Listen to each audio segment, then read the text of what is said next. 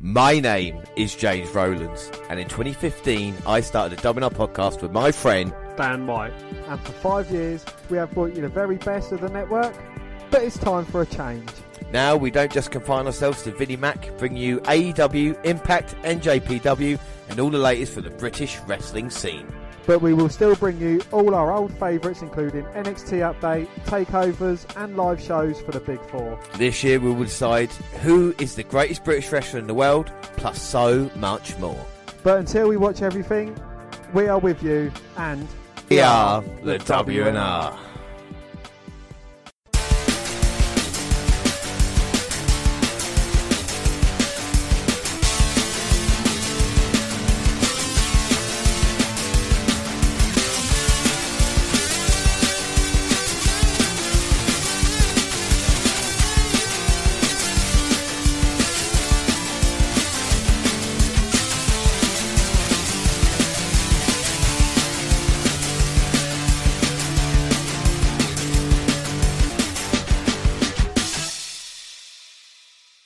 Yes, hello, I am James Rowlands, and as always I'm joined by Dan White. And today it's a WNR282. It's Wrestlemania Part 2! Before we start, let's do the alternate intro, and there are many things my father taught me here in this room. He taught me, keep your friends close, but your enemies even closer, and that's Michael Corleone from Godfather Part 2. Speaking of keep your friends close, but your enemies even closer, Dan, are you looking forward to the second night of wrestling? I am indeed, yes. There's a few good matches. I think this is kind of going to be my favourite night, or our favourite night, because we've got two of our favourite wrestlers performing tonight, hopefully both on the winning side. And tonight, sorry to interrupt, but could be the night that Drew McIntyre finally becomes the first ever British WWE Champion. But we are carrying over from night one, and you were 6-5 up on predictions as we headed in to the second night. We started off at kickoff, then with kickoff, and we still had Peter Roseberg and Corey Graves doing it, and our match was Natalya versus Liv Morgan. And prediction wise on that one, Dan, who did you go for? Well, I went for Liv Morgan. You went Liv Morgan, yeah, I did too, and Liv Morgan won. It was a 7-minute match. It was actually longer than Cesaro versus Gulak on night one, believe it or not. But it means we both get a point to start us. It goes 7-6 in our first match. And then Mania starts proper. We get Stephanie McMahon again introducing us to the second night. And we get the same intro video as the previous one. Nothing different whatsoever, exactly the same. Gronk introduces us, and what a way to start off WrestleMania proper with the NXT Women's Championship on the line. That is our next match. Dan, what have you thought of the build-up between Charlotte Flair and Rhea Ripley? Again, I think this has been quite an exciting build-up. You know, they're winning the Royal Rumble, could have gone on to face Bayley, could have gone on to face Becky Lynch, but decided, nope, I'm going to go back to my roots. I'm going to go back to NXT, where Charlotte Flair may believe the best talent is, and challenge the NXT Women's Champion, who just happens to be Rhea Ripley. I mean, Rhea Ripley this past few months has been on a roll unlike any other in WWE in recent times, haven't they? Is this a role do you think should have gone to Toni Storm, or do you think this is Rhea Ripley's deserved it? I think Storm could have done it, but with Ripley, it just seems the momentum has been behind her. You know, ever since NXT UK, since she's come to NXT, she's kind of been a little bit different to anything we have seen before. And I know they're playing into the story of Ripley not wanting to be like Charlotte, but I've never seen the similarities between the two. I mean, more maybe Toni Storm than Rhea Ripley. No. Yeah, I've never seen any similarities between Charlotte Flair. If it was, again, Toni Storm, then you could have kind of argued that there are some similarities, you know, both blonde, both, you know, kind of bubbly women. You can see, you know, Rhea Ripley, when she first started her career, she was blonde, she was kind of athletic looking, but since then she's kind of completely changed it to look nothing like Charlotte Flair. No, without a doubt, and we'll get to predictions in a second. I just want to say that this is called Rhea Ripley's very first WrestleMania. Charlotte has had quite a history at WrestleMania, called WrestleMania 32, winning the triple threat match against Sasha Banks and and then of course WrestleMania last year, main event in it, beating Oscar at WrestleMania 34. So Charlotte has been very successful. But seeing as I said all that, prediction wise in this one, I am actually going to go Rhea Ripley. Dan? I too have gone for Rhea Ripley. I think, you know, this is the kind of step up that she needs, you know, to beat an established star like Charlotte Flair, to, you know, just to prove herself, because she hasn't really gone up against anyone. You know, she has gone. You know, her biggest match has been against Shayna Baszler, who kind of lost last night to Becky Lynch. But you know, I think this with Rhea Ripley, this would be the step up that she needs to kind of prove herself, to show that NXT is a very dominating brand as well. Yeah, and I think Ripley, like I said, with all the momentum as she comes out in a brand new outfit in white and blue, it kind of doesn't look anything really like she would normally wear. She's stuck for her now. Gone away from the black. I'm sure if she should have dyed her hair a bit blonder. Well, this is one of the things on Twitter people have been talking about as well. Is the fact is like, are WWE kind of WWEing her up? Should they have left Rhea Ripley as a kind of NXT, kind of what we had in NXT UK as well, as a kind of monster? Or can't you stop that? Did WWE have to kind of WWEify you, so to speak, you know? Well, I think that is kind of a trend with WWE. You've got to eat it up. I don't agree with it, but it's something that you kind of have to do. You have to kind of adapt to overcome, really. It's a ridiculous thing, because the Rhea Ripley that we saw in NXT UK and, you know, in NXT, she has been a monster, she's been a killer, but, you know, it looks like you could beat her up with a daisy. Well, exactly, and I think look what they did with Asuka against Charlotte at Wrestlemania. Look at the kind of change. Look at Nikki Cross, she's kind of the only one that's kind of embrraced the change in recent times, but then she's kind of mellowed down. I mean, yeah, exactly. You know, I'm not blaming Bliss, but since teaming her up with Alexa Bliss, she seems to have kind of taken a step back and ramped back the crazy, which is what we both loved about her. Yeah. You know, the way she jumped on Killian Dane's back and she chewed on the ropes, and, you know, she was just unhinged. Yeah. Well, there's no doubt night one was not a bad night. You know, we talk about kind of highlights, of course, the Boneyard match and stuff like this, but maybe we didn't have a truly great women's match, and I think tonight we've got an opportunity. Baszler versus Lynch match was a little bit of a disappointment, we'll say. Tonight, you know, with the SmackDown Women's Championship on the line, and of course this one, you know, there is hope. Keys to victory, if we talk about after we get just had the intros, what does Rhea Ripley have to do in the biggest match of her career if she wants to beat Charlotte? Well, I think, you know, with the setting and this, you're going to kind of change it up a bit, because you can think of this as a performance centre match, you know, no crowd, no one watching, you know, no indifference. But then if it was in front of a WrestleMania crowd, there is no doubt in my mind that Rhea Ripley would have 90% of the crowd cheering her on. Yeah.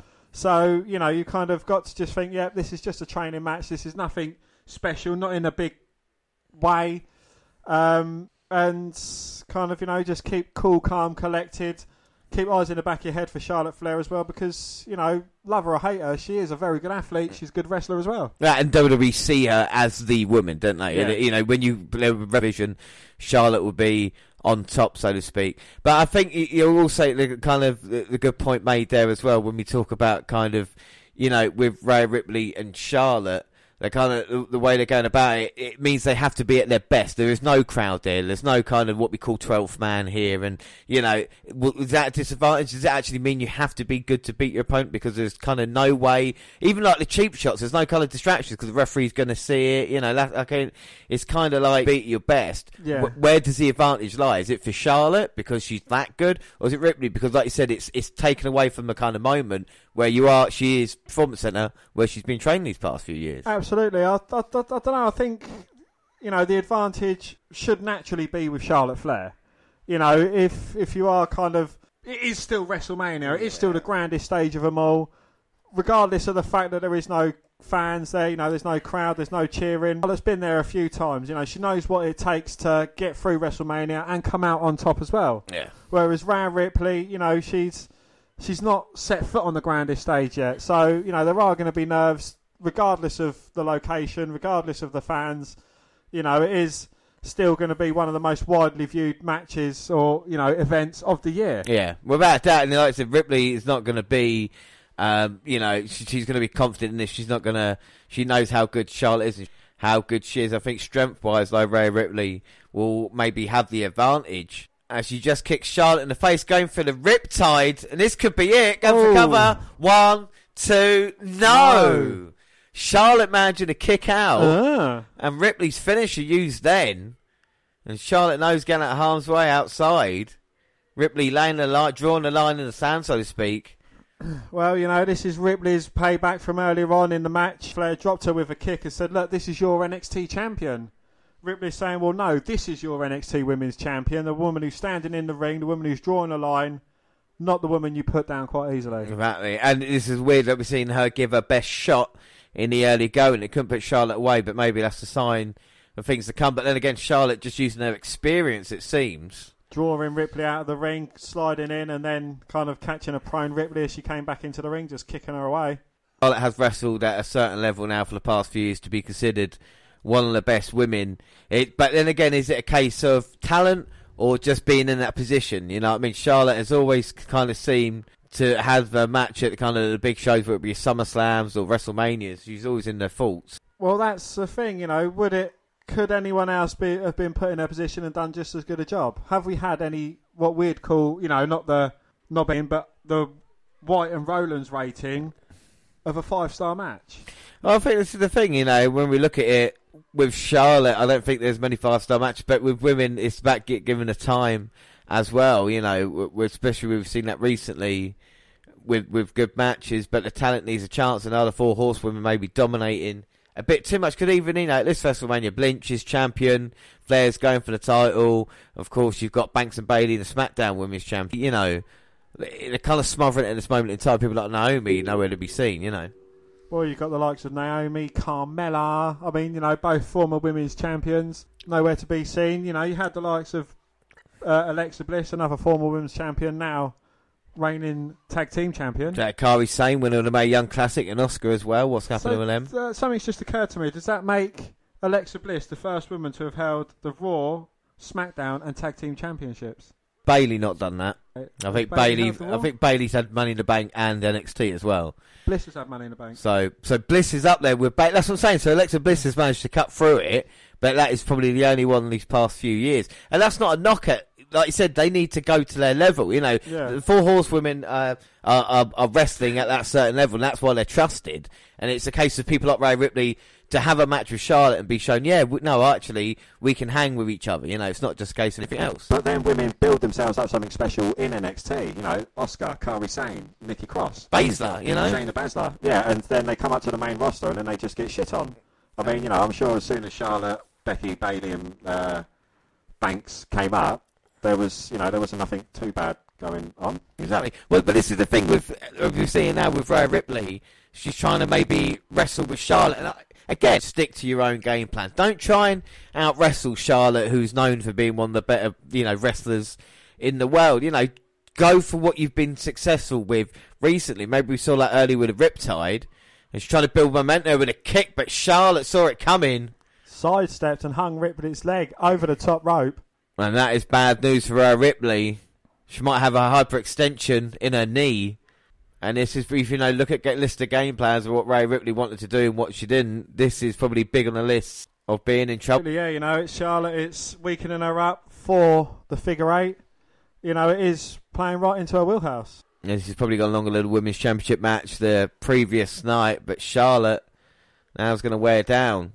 And I don't know if it's me, but I'm actually getting used to the fact that there's no crowd now. I don't know if I'm just because I'm accustomed to it, but obviously we miss a little bit with the kind of the high spots and the near fall. I think the action's managing to tell a story, and especially we hear Ripley screaming and Charlotte kind of, you know, trash talking it. I think it adds a little bit more drama to it in a weird way. Yeah, but I think the fact that helps us out quite a bit is that we don't have the volume up full blast. You know, we're not listening to what the commentators are saying. We're not listening too much to the crowd as well. You know, you hear the odd holy shit or the odd, you know, on the odd high spot when the crowd do go mental, but it's not taking anything away from us, but it might be taking, you know, especially the performers going off the crowd's reaction. Well, I think this is one thing missing, especially, you know, with night 2. I mean, the reaction, hopefully, for the Otis and Ziggler match, you know, obviously Drew and Lesnar, even Cena and The Fiend, it's going to be weird to try and replicate that. We'll see what they can do. And at the moment, Charlotte is smelling blood here and just wrapping that knee right around that ring post. Ripley, though, managing to get away from Charlotte just for a second, but she's really struggling on that leg. Oh, Charlotte has been targeting it. It's like it's got a bullseye painted on it now. And Ripley, the way she just collapsed there on the leg. The referee saying it might stop this. Ripley saying, no, I mean, the biggest match of her career. She'd hate to end like this. But you can see Rhea Ripley, she doesn't wear knee pads either, and that's going to not help her one bit. No doubt. You can see, like I said, the way she buckled down. And Charlotte does what she does best, picking the body part.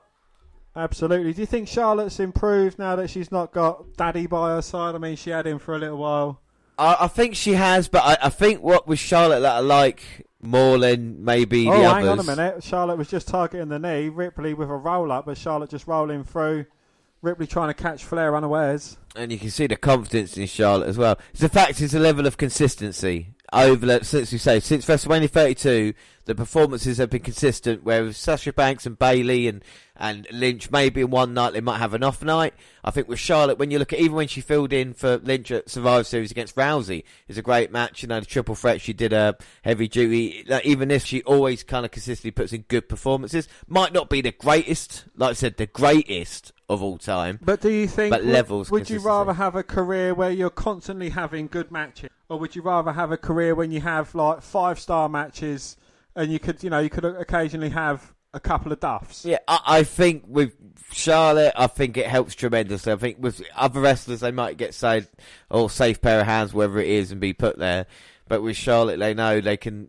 Someone who's star power, who is going to have a good match, then why not put Charlotte in that position? And I think that's the kind. She's reliable. Yeah, it pains me to say it, but like you said, she is the face of the women's division at this moment in time. And despite not holding the title? Exactly, and the fact is just performances alone. And look at Ripley now. She's got a cravat locked in on Charlotte and she's just kneeing away at the head. Flair with the hair pull, though, again, something that Flairs are known for. Trying to take every advantage. Well, Ripley's got to be careful on that bad leg, but managed to hit a super kick. Oh, and hit another kick as Charlotte bounced off the ropes, straight to the head. Flair's down. Oh, a lovely drop kick there as well. And Ripley now just trying to get herself into this, trying to mental block the pain. Pain will be for another day if she could beat Charlotte Flair. And Rhea Ripley would have truly arrived in WWE if she does beat Charlotte in this matchup. Yeah, and hate to quote her dad, but to beat a man, woo! You got to beat the woo man. Exactly. I think that's just, again, simple story. Ripley's the best in NXT, but can she step up to supposedly the best in WWE? Very, very simple. Ripley staying in at the moment. Is it a big step? I think when you're going, again, not to compliment Charlotte too much, but I think when you're going against a Charlotte at Mania, that's kind of one of the biggest. It's all well and good going against some people, but just think with Ripley being put in this position, it is still a great position to be in, As Charlotte looks to go up, Ripley's been struggling with her leg, but trying to fight back now. Plants Flair face first after electric chairing her to kick out. But Charlotte knows with recent improvements that her face won't hit that mat with that move. Do you know what I'm saying? So I think with absolutely, she's got a bit of a protective face mask on now. We cannot confirm or deny if she has had work, but she definitely has. There's no doubt. Yeah, and there's cannot confirm or deny. Nothing wrong with that. If you're happy, whatever. But don't say you haven't. That's my only thing. Exactly. And if you're going to have it, at least make it an improvement. Now, trying to take advantage. Looks more like Ripley in NXT. So say our predictions aren't true and Charlotte Flair does miraculously win the women's title. What's next for Flair? Is she just going to be exclusive to NXT? I don't know if she'll be exclusive to NXT, but I think the reason she'll be given the championship is because they're worried about AEW and it will bring some more star power to Wednesday nights. And I think with Charlotte, she'd be happy to do Raw, SmackDown and then last, And if she does win, and either Bayley or Banks win or retain the SmackDown Women's Championship, 3 of the 4 horsewomen are going to be holding titles. Exactly. And Charlotte will be just among the kind of elite to hold the NXT, SmackDown and Raw Women's Championship as well, like we spoke about. It's quite an achievement. But Ripley's still in this. Well, let's not count her out. No, I'm just kind of going on what if circumstances. I think Ripley needs a victory. You build another star in that way then. Do you know what I mean? I think that's the whole thing. I think it works best for everyone and everything involved because Charlotte's not going to take anything from a loss here. No. It's not. She's still going to be the face of the WWE regardless of win, lose or draw. Rhea Ripley is going to be elevated to that next level from NXT, an actual NXT success story as well. Yeah, I agree. I mean, if you look at SummerSlam, Charlotte will probably be in a title match. Might not, depend on the outcome of this one, and this is why it's so important. If Charlotte would have boot up going to come running in. No. Ripley trying to respond in kind, but Flair ducking the boot, going low with a chop block. And now Flair again working over the knee. And Ripley's like, oh, you bitch, and just slaps her away. That's all Ripley can do in response. And there's no doubt Charlotte has got different gears that she can go to, and I think you can see it in her eyes. The focus as she grabs the leg. Ripley, though, doing whatever she can to try and kind of fight out. Ripley turning it round into no. She was looking for a pin attempt. Careful you don't pop one of those. Well, Ripley just vicious with the kicks. Now grabs the legs. We've seen this before. The inverted cloverleaf. Charlotte is screaming. Ripley screaming as well, saying tap out. But I don't know how much pain Charlotte. Well, obviously she's in pain now, but how much punishment she's taken in this match. It might hurt Ripley more trying to support the submission with the leg. But anything to wear Charlotte Flair down. And Flair screaming, trying to reach the bottom rope. Picks the leg of Ripley. And Charlotte managing to get the submission. Nothing more simple than a big boot to put your opponent down. And Charlotte now just holding the lower back, grabbing the leg of Ripley. And is going to look to put the figure 4 in, but Ripley knows this. Trying to just kick her off as much as she can. Trying to scramble to her feet, but Charlotte there again. Goes for the pin attempt, but Ripley low with the power. Managing to roll Charlotte off. Charlotte grabs her legs again. And here we go. Charlotte's got her in the Boston Crab. And a tide of turn for Ripley. Lower back getting punished now.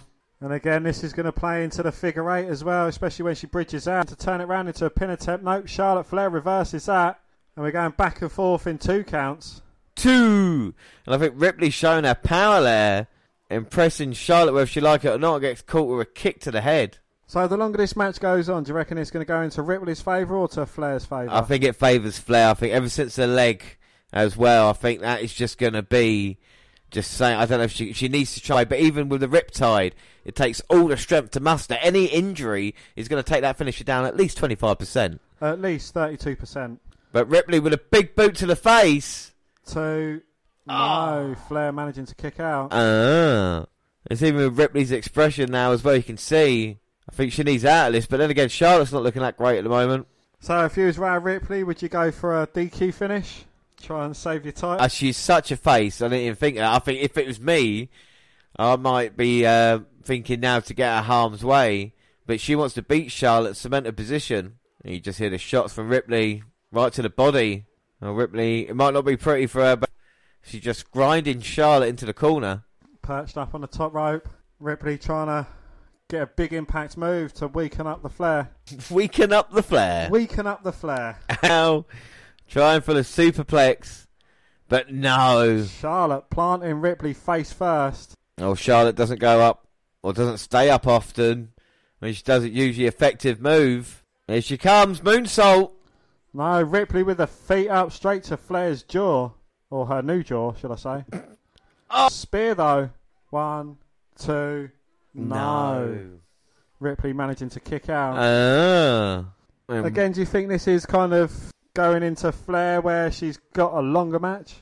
I think it is, but I think it's working out for it. You know, I'm not thinking, well, this is too long. At this moment, I think it's worked out quite well with Charlotte now.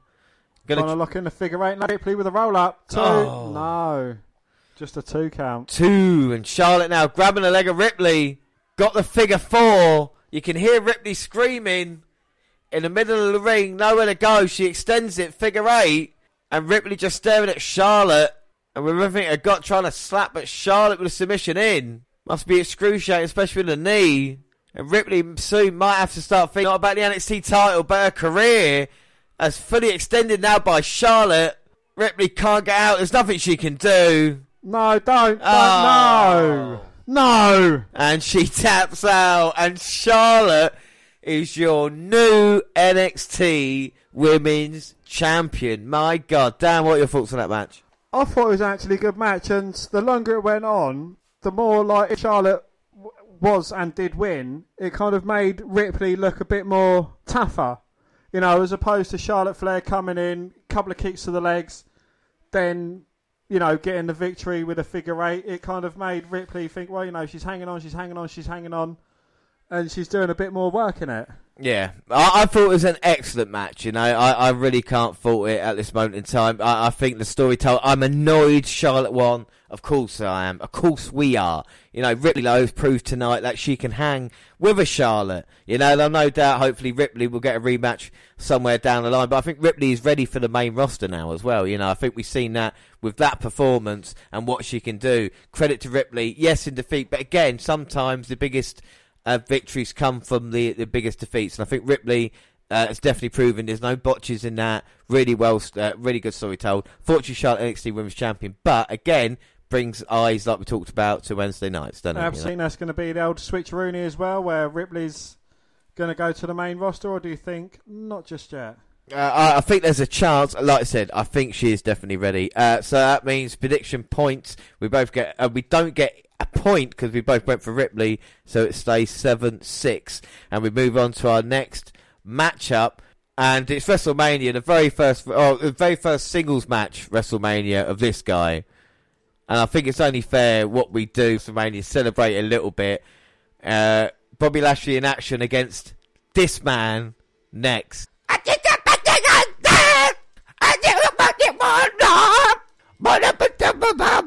I actually went on Twitter and I found out sings along to Ali B's entrance. Isn't that good? But do they sing your version or do they sing the actual version? Well, hopefully they listen to the WNR podcast, so obviously we can all sing that together. So Ali B is out here. Dan, you're a huge fan of Aleister Black, aren't you? Absolutely. From the minute I saw him, you know, he's someone completely different. He just sits where the fuck he wants, James. That's the thing I like about him most. No, you know, even with Velveteen Dream felt that he had to go to Ali B to get validation for who he was. You know, and despite being on the losing end, Ali B gave Velveteen the kind of validation that he so needed. He said his name. Yeah, I mean, and this match is kind of been put together, you know, like we know it's kind of been stuck there with Lashley. He's been involved in a kind of feud before. But prediction-wise, Dan, who have you gone for in this match? My man, Ali B. I too have gone Ali B. And this is... it's been so far with Lana looking on, getting frustrated with Bobby Lashley. Can Lashley put Black away with a Dominator, maybe? Well, he's got him up on his shoulder. Well, Lana's saying, finish him. No, she's saying, spear him. Spear him for me. Sod the Dominator, I want a spear to put him away. And here comes Lashley. He's going to come running in now. Oh! Black mass kick. 1, 2, 3. Wow. Ali B wins that one. Look, it was a very basic match. Not a WrestleMania-worthy match, but I feel that it definitely kind of deserved... I think Aleister Black deserved a single match at WrestleMania, if that's right to say. It's good to see him, and the right man won. Absolutely, yeah. You know, Ali B, I think he does deserve to be kind of stepped up soon. Yeah, without a shadow of a doubt. You know, like I said, he's only lost a couple of times, so we'll see what happens. All right, so we'll move on. So that means another point to both of us. So it is 8-7 as we head into our 13th match of WrestleMania.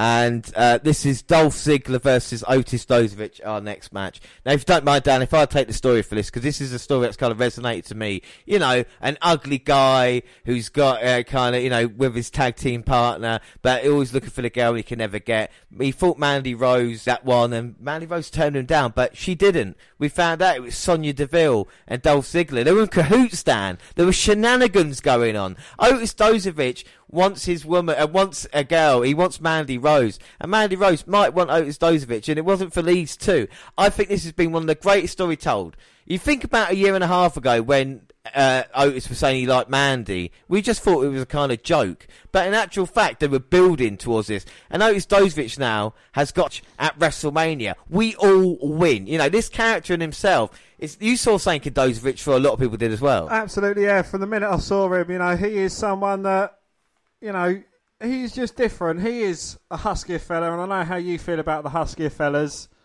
But it's not just that, you know, it's about his personality as well. You know, he gets infatuated by women. You know, we saw it with Alexa Bliss.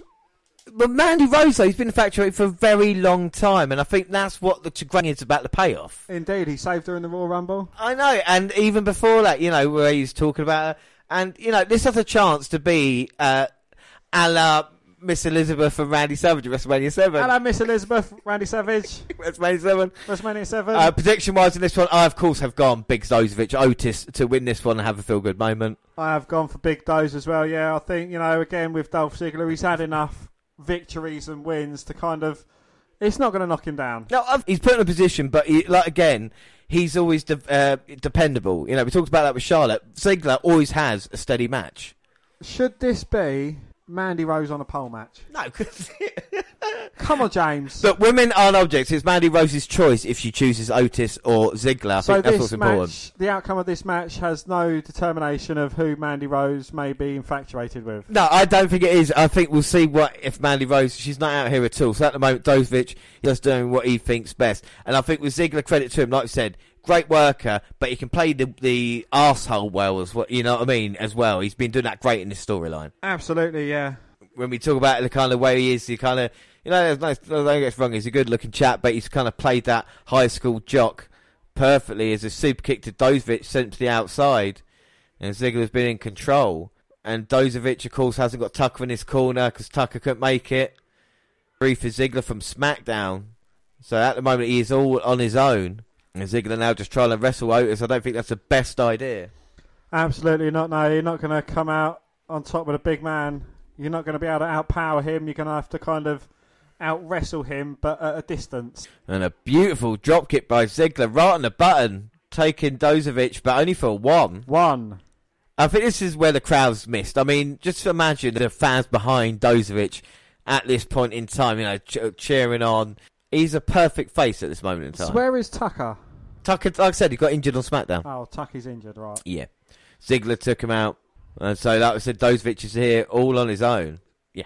So what's Sonya Deville kind of... Why does it matter who or what Sonya Deville chooses for her friend? I mean, I wouldn't say, well, you can't go out ugly bird, you have to have the...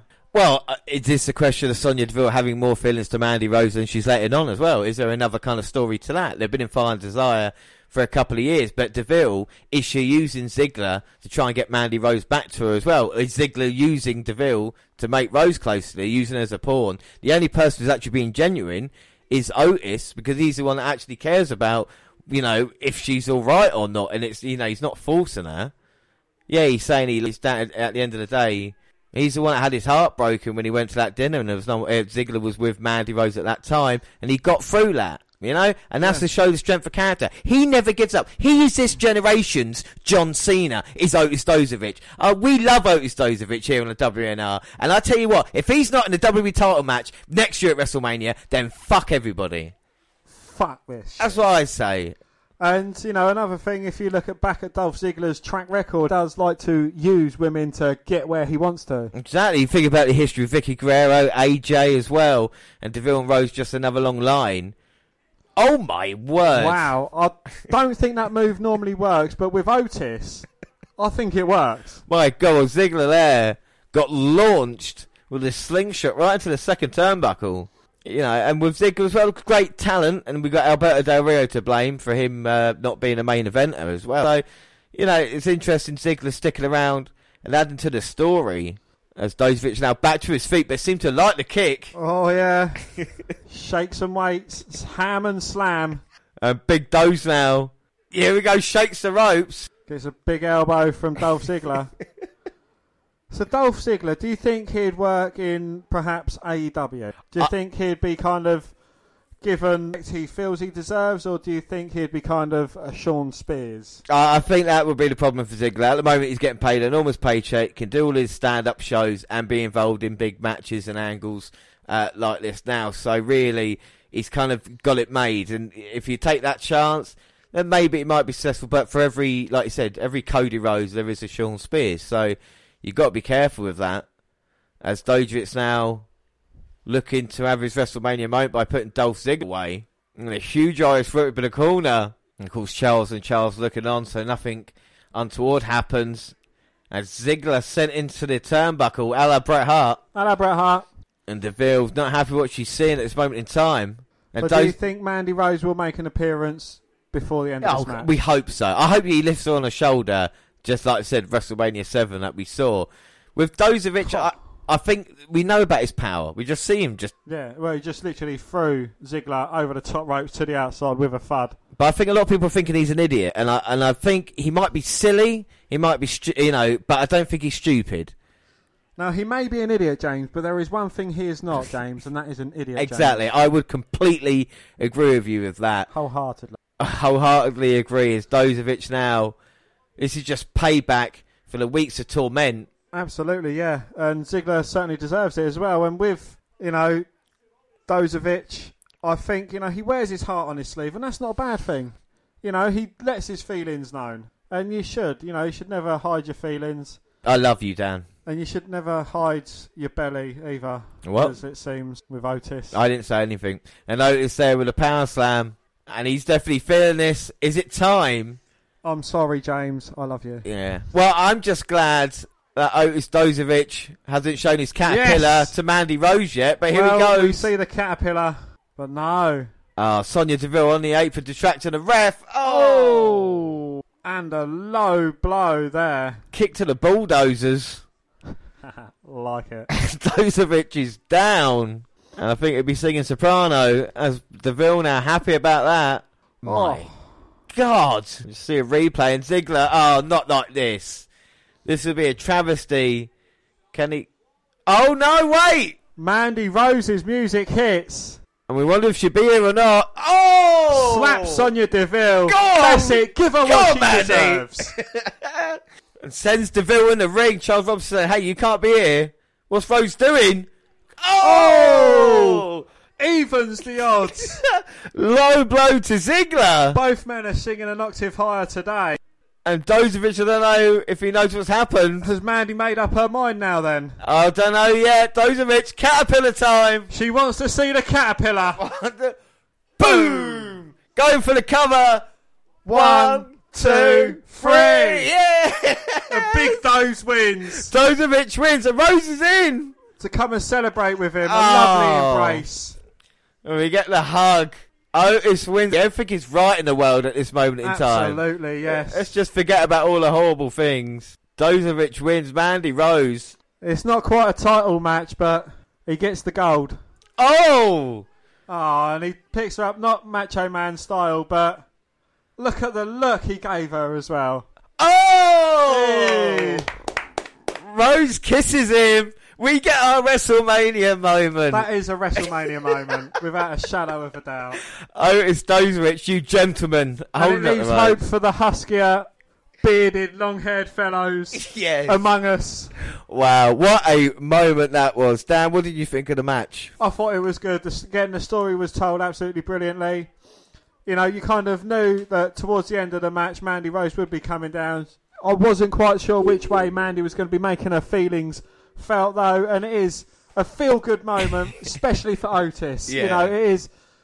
He's worked harder towards this than most wrestlers have worked towards getting a title, and he absolutely deserves it. You deserve it. Without a doubt, he does deserve it. Look at this, lovely him and Mandy carries Rose. His trophy, and I'm not saying women are prizes or objects that you can win in victory. This what makes it lovely is the fact that she has chosen Otis. That's what gets me, Dan. All right.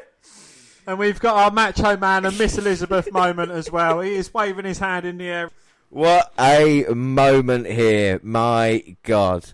Well, up next, the shit is going to get serious because for the first time since WrestleMania 27, Edge is going to be in action against the man Dan says is one of the greatest of all time, but it's proven to be a terrible friend. And that is Randy Orton.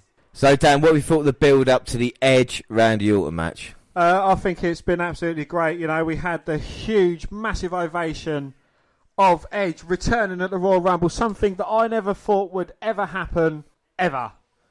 And, it's kind of, Randy Orton was already in the Rumble. They shared a moment between each other, saying, look, you're looking ripped. We thought we was going to see a reunited, team-rated RKO, which I would have absolutely loved. But that wasn't to be. Edge eliminated Randy Orton from the Royal Rumble like the complete and utter bastard that he is.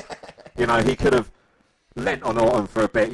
He's must be having a bit of ring rust, but like a complete and utter bastard. So on Raw He was confronted about it by Randy Orton, who punted him in the head. Absolutely deserved it. Dropped Beth with an RKO. Deserved it as well for sticking her nose in. And Edge is going to get everything he deserves tonight from Randy Orton. Well, like you're could have been more biased if you'd have tried with the Edge, the hero's return, and Orton. Okay, not only Edge's wife, but trying to end his former partner's career. What's that say about you? What a moment this could have been again in front of the fans. But Edge here, it's great to see him back though, isn't it? You know, it is great, but again, this is an entrance that I would love to, and I would have adored to see it in front of fans, and that is what this is missing tonight. You know, it's not about the reaction that this match would bring. It's not, you know, it would bring a reaction, but just this man's entrance alone. Turn that shit up, James. Well, we're awaiting the entrance of Dan's favourite, Randy Orton. At least he won't have like a 10-minute long entrance this time. Where is he? He's not coming down the entrance way. Boom! Oh! Out of nowhere, Orton hits him with an RKO. Well, what the hell is he wearing a jumper for? To hide in the crowd, obviously. What do you mean hide in the crowd? There's no crowd. Exactly. There's no crowd. Well, it's last man standing. This could be it now. Oh, there you go. Your favourite bit. He's taking his trousers off. Oh, look, he was pretending to be a cameraman, James. Oh, like that's never been done before. Sneaks into the ring, bang, out of nowhere. Edge is struggling to get to his feet for the start of this match. Well, referee's saying, you get to your feet, we'll start the match. And Edge, a gutsy performer like he is, getting to his feet. Bell rings, and now Edge comes in for the punch. Boom, second RKO. Stay down, Edge. Stay down, Adam. You ain't getting back up from that. The referee counting now, and Edge could be in serious trouble. Orton says, Phil, I loved you like a brother, but Edge turned his back on Orton, threw him from the Royal Rumble. There could have been great things to come. They could have been tag team champions by now. More Edge, though, managing to get to his feet on the outside. Well, it's a count of 9, and he's struggling, and Orton's barely got out of first gear. He's picking up the video camera now. Go on, Orton. Pow! Right in the kisser. Well, this is just over barricade. This is just an assault from Randy Orton. What else would you expect from Orton, though? Here's a man that pulls no punches. You saw what he done to Jeff Hardy's ear in a cell match. Well, yeah, I know what Orton could do. Doesn't mean I have to like it, does it? So, as Edge... He does what is necessary, James. No, He's Edge. not out here pandering to the fans. He's not out here, you know, oh, yeah, Edge, you're back, well done. He's like, Edge, you're a dick. You eliminated me for the Rumble. Orton could have won that one. He could have been the man going against Brock Lesnar tonight. Not that fucking undeserved Scottish twat. Well, there is the Drew McIntyre in the main event, and like I said, he is main eventing the same amount of WrestleMania as Randy Orton has main evented. Has he won the same amount as Royal Rumbles, though? Has he won the same amount as titles? But this is the brilliant thing. If he does it tonight, then who knows? The future is McIntyre's oyster. He's got a future ahead of him. Orton's got his career behind him. This is the kind of last of Orton now. This is like the personal feuds and all this kind of stuff. You know, he's kind of... How many more title runs has he got ahead of him? Do you know what he might have a few. He might have one or two. You know, he might have a Triple H couple of runs. No. But the thing is, yeah, what I would love to have seen is Randy Orton losing to Bray Wyatt, reverting him back to his legend killer fate. Edge is a legend. Hall of Famer. Bang. Money right there, fool. Well, what we're seeing instead is Edge and Orton wandering around the Performance Centre. Didn't we see this before on NXT Update with Garlo Ciampa? Oh no, he's recreating Chris Benoit. That's what this is doing. Dear. Yep. Orton, being a nice guy is, he's hanging Edge. Oh my God, so they've come backstage. You know what we didn't do? We didn't do predictions for this match, I don't think. So we will, and it's going to be... Well, Dan, you've just talked him up so much. Like, I think, like as we see Randy Orton just beating up Edge getting a couple of shots in, nothing much. You've obviously gone for the one man who you always big up. Absolutely, yeah. There's no doubt in my mind that Edge is going to win this match. What? Mic drop. No, it's in a stand, so I can't drop it, and I don't want to damage the microphone anyway, because they're rather expensive. Why have you gone Edge? Why have you gone your mate for? It's his big match. It's his big match. It's his big return. It's, you know, it has been Orton dishing out all the punishment, so it only makes sense for Edge to get the victory. Well, yes, that is true. Unfortunately, I thought you might have gone Orton in this match, and the commentators are playing this like it's a very serious encounter. Edge and into the side. And what's going on? And it's just like Randy Orton to have the worst match at WrestleMania, innit? Do you think it's, again, because they're kind of higher ups that they're getting an absolute lot longer than other performers would do at this stage? I think they are. And I think, like you said, this match was too long. But, you know, with Orton, it's just kind of, I don't know, maybe I don't think it was, you know, it's not the right choice to have it. I think a normal last man standing match would have been alright, especially when we've seen it, if people watch a product like NXT, have seen Gargano and Ciampa do this very, very recently. I mean, that wasn't a bad move by Edge, their elbow dropping Orton, but again, what really can you do just going around the Performance Centre? The question is, will this be available as an area to play in the next 2K game? Will you have the Performance Centre in the ring? No All fans. this and more on the WNR podcast. Yeah, exactly. We just don't know. Edge is kind of hanging off the cage above Orton, drops his elbow onto the sternum. Yeah, no, I just said that. You're not listening. You're not listening to what I'm saying. I never listen to what you say. I know you James. don't. I just make my own rules up as I go along. I know this is boring, but we don't have to repeat each other. I mean, I know There's Orton's not much has happened since then. Orton has brought WrestleMania down. I was just doing the replay, James, right? We don't get enough action replays. A lot of people have tweeted me saying, look, Dan, you don't replay what James says because we can't understand him. He mumbles. Oh, yeah. He talks out of his arse. Yeah. And I'm like, I know, fans, I know. I know, fam. Fan. The dozens, as look at Orton. And the dozens. Always cheating. It's a fucking anything goes match. How can you cheat in that? Seriously. Jinder Mahal's on the cover of that SummerSlam poster. Do you think Orton's annoyed because Jinder Mahal beat Randy Orton to become WWE Champion? At least he's had a title to lose. You wait! You fucking wait until the main event here tonight. I'm not going to get angry. I'm going to be nice and normal, but you just wait. The cameraman is dead. We're going to have a new cameraman for chasing us to the back. Do sound effects. It's a bit like your warehouse that you work in, James. Don't be... Or whorehouse. Sorry, I read that wrong. Whorehouse. I am a key worker, thank you very much. And no, What, do you cut keys? Mine's a much tidier than... I mean, why is there a ladder set up if going nowhere? I mean, what's the point of that? It's almost like... Well, something can happen out of nowhere, James, in this match. It's almost like they've put stuff in position. Well, no, they're reaching the high shelf. What they haven't got a... They need a forklift to get to those. They're pallets. Well, You're not going to lift it off, are you? And Orton is just beating the shit out of a ladder. Don't blame you, mate. I would as well. I wonder what that ladder did to him. A lot. Like... There's a big personal history between Orton and... Edge has got a bit of control. How much more can he take, though? Orton's trying to get a bit of respite, escaping from Edge's clutches. And now Edge walked into Orton's trap, a boot to the midsection and a clubbing blow to the back. So is this the return you'd want to see from Edge? No, I am a little bit disappointed. Why they've done it for, because of hard feelings. But how much hard feelings are there actually? I mean, yeah, he RKO'd his wife, but I mean, they've been alright over time, haven't they? It's not like it's been back and forth. I mean, I don't know. It's kind of bringing me down a little bit, especially after the Otis moment, especially after the opening match as well. Just feels at this moment in time, it could have been a little bit more. We might have a big stunt. We've already got one wrestling Indeed, Edge. But do you think you're a dick? But do you think this is kind of playing a bit more into Edge's wheelhouse, where it's not a technical style match?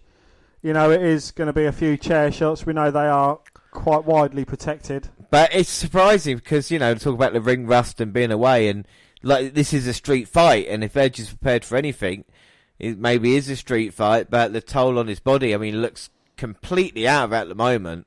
You get sent head first into the spare steel steps. Spare stairs. Spare stairs. Spare steel stairs. Spare steel stairs. Say that 5 times really fast. Spare steel stairs, spare steel stairs, spare steel stairs, spare steel stairs, spare steel stairs. Yeah, spare steel stairs. Bear Grylls stairs. Bear Grylls does stairs. I really hate Randy Orton for this match. It's his fault. Edge would have gone like, yeah, man, I'm up for anything. And Orton's like, let's just have the worst match ever. You're a dick, still. Oh, count to 9, but Edge is up. They're still fighting. They're just brawling around backstage. One guy hits another. Guess what? The other guy hits back. But now Edge, of course, feeling his neck after all that time. And again, making sure he's still got feeling in his fingers. That's kind of a common problem when you get neck injuries, you can't feel your fingers. Yeah, you got feeling in your toes, otherwise it's called wet syndrome. It is. And Orton manages to make his way to his feet before the count of 10. 10. Both men have been through a lot of punishment in this match, though. Yeah, Norton's definitely got bad ribs. Or forearm shot and then knee to the ribs again. Set up on that table. Is Edge priming Orton up for a couple of spears to put him down? Oh yeah, I think he might have other ideas on his mind at the moment. Does he need to go to that other place that Randy Orton would normally go to? Well, yeah, I think Edge can do it, though. We've seen it, the alternate opportunist. And, of course, all those TLC matches. And he's on a T at the moment, and he can see the L. And there's a C sat next to me. That's a mirror, C. Dan. That's a mirror. As Edge goes up a now. Handsome C. Oh, Edge is climbing a ladder. There's no title up there for the opportunities. And Edge must be at least 15 feet in the air. At least 14 foot in the air. As he looks down at Orton as the referee's counting. Move, Randall. Move. Oh, Randy in trouble.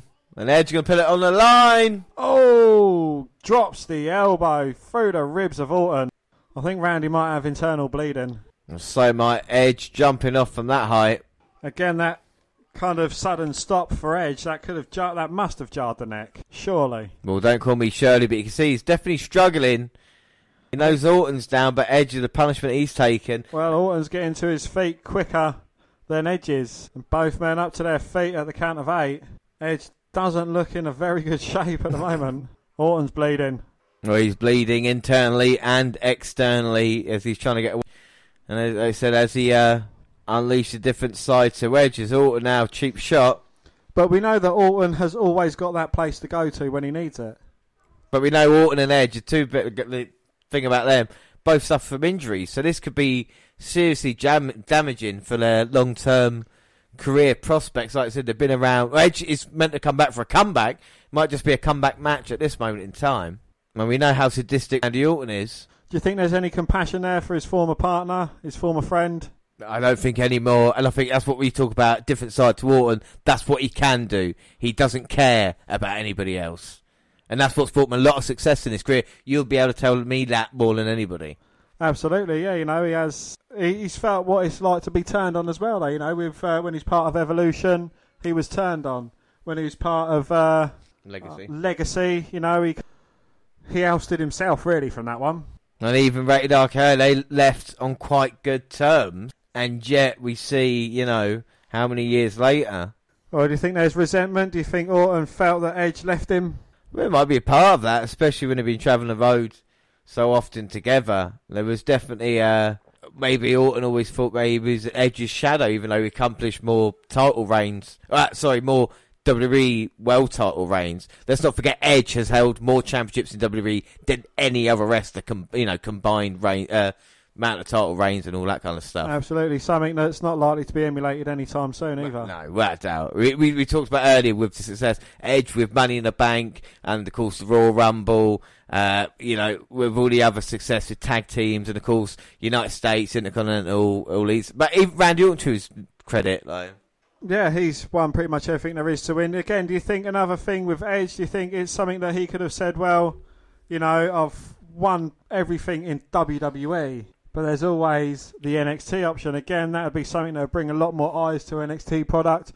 He could chase a North American title. He could chase the NXT Championship as well. I think there's definitely potential there if he chooses. And I think this is what we're seeing. There's certain performers that can ask for something and get what they want. And I think we're seeing it with this match with Edge and Orton, wanting to kind of tell this story as opposed to anything else. You know, and getting the time to do it. I think that shows the respect that Vince McMahon has for Edge, especially coming back after that time. And, of course, Randy Orton, who's been the kind of ever-present. Oh, the draping DDT onto the hard top back of that pickup truck. Or as James would put it, a black car. A black truck. Is it a truck or a van? What's the difference between a truck and a van? Truck. It's van's all enclosed, the truck's open backed. I love it when you talk dirty to me. As Edge gets his... C5 and C4 fused together there by Randy Orton. But you think Edge has kind of said, yeah, you know, I want to go against Orton because Orton, you know, despite what people may think of him, he is a rather safe wrestler. You know, he's a protector of other wrestlers. He is, you know, again, he is someone that has been in the ring for many, many years. Yeah, I suppose we thought it would be safe to say. I think Orton's worked a lot of guys in the past, like we said, the past few years even, and he seems to be comfortable in his position. And to me, he does all the basics right. That's another thing why it's a shame not seeing him in the ring. He's selling well, and he's doing little and getting more from it now. And I think we've seen Randy Orton mature these past few years. But somehow Edge has managed to fight off Orton and climb on top of the truck there. Lorry. Sorry, production lorry. What's the difference between a lorry, a truck, and a van then? A van's enclosed. A truck's like an open bed, flatbed truck, or a 4x4, and a lorry is kind of like a massive, huge lorry. You can't get a truck to pull lorry. Trucks probably could pull lorries, but it wouldn't kind of work that well. Yeah. You've got the torque in a truck. A lorry and the container, or just a lorry? Well, I take a truck and a container and put it along. When those little things in front of, or is it just all lorry? Or there's sometimes they get the things attached to it, don't they? It's a lorry with a trailer, but we're kind of diverting from this interesting. You've not missed anything, actually. I think you find Randy Orton with the bad ribs has just gone up to meet Edge, so I think we're going to come up to the denouement in a minute in this match. Which guy can carry on? Will they both collapse? I hope it's not a fucking draw. Will we see Edge spearing Orton off the side of the truck lorry? Definitely not a van. Oh, wait a minute, though. Look what Orton's going to do. One of your favourite moves. Is he going to punt his head off, deal the killer blow, put him out of his misery? Oh, no. Edge catches Orton with us. He's charging in. You can hear Orton crying in pain. Oh, it hurts. Oh, it hurts. Nice spear by Edge, though. A very nice spear. He's still got the spearing ability. Randy Orton can't get up from this, surely.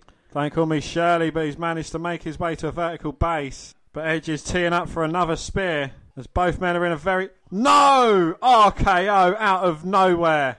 Orton played possum. Hello, possums!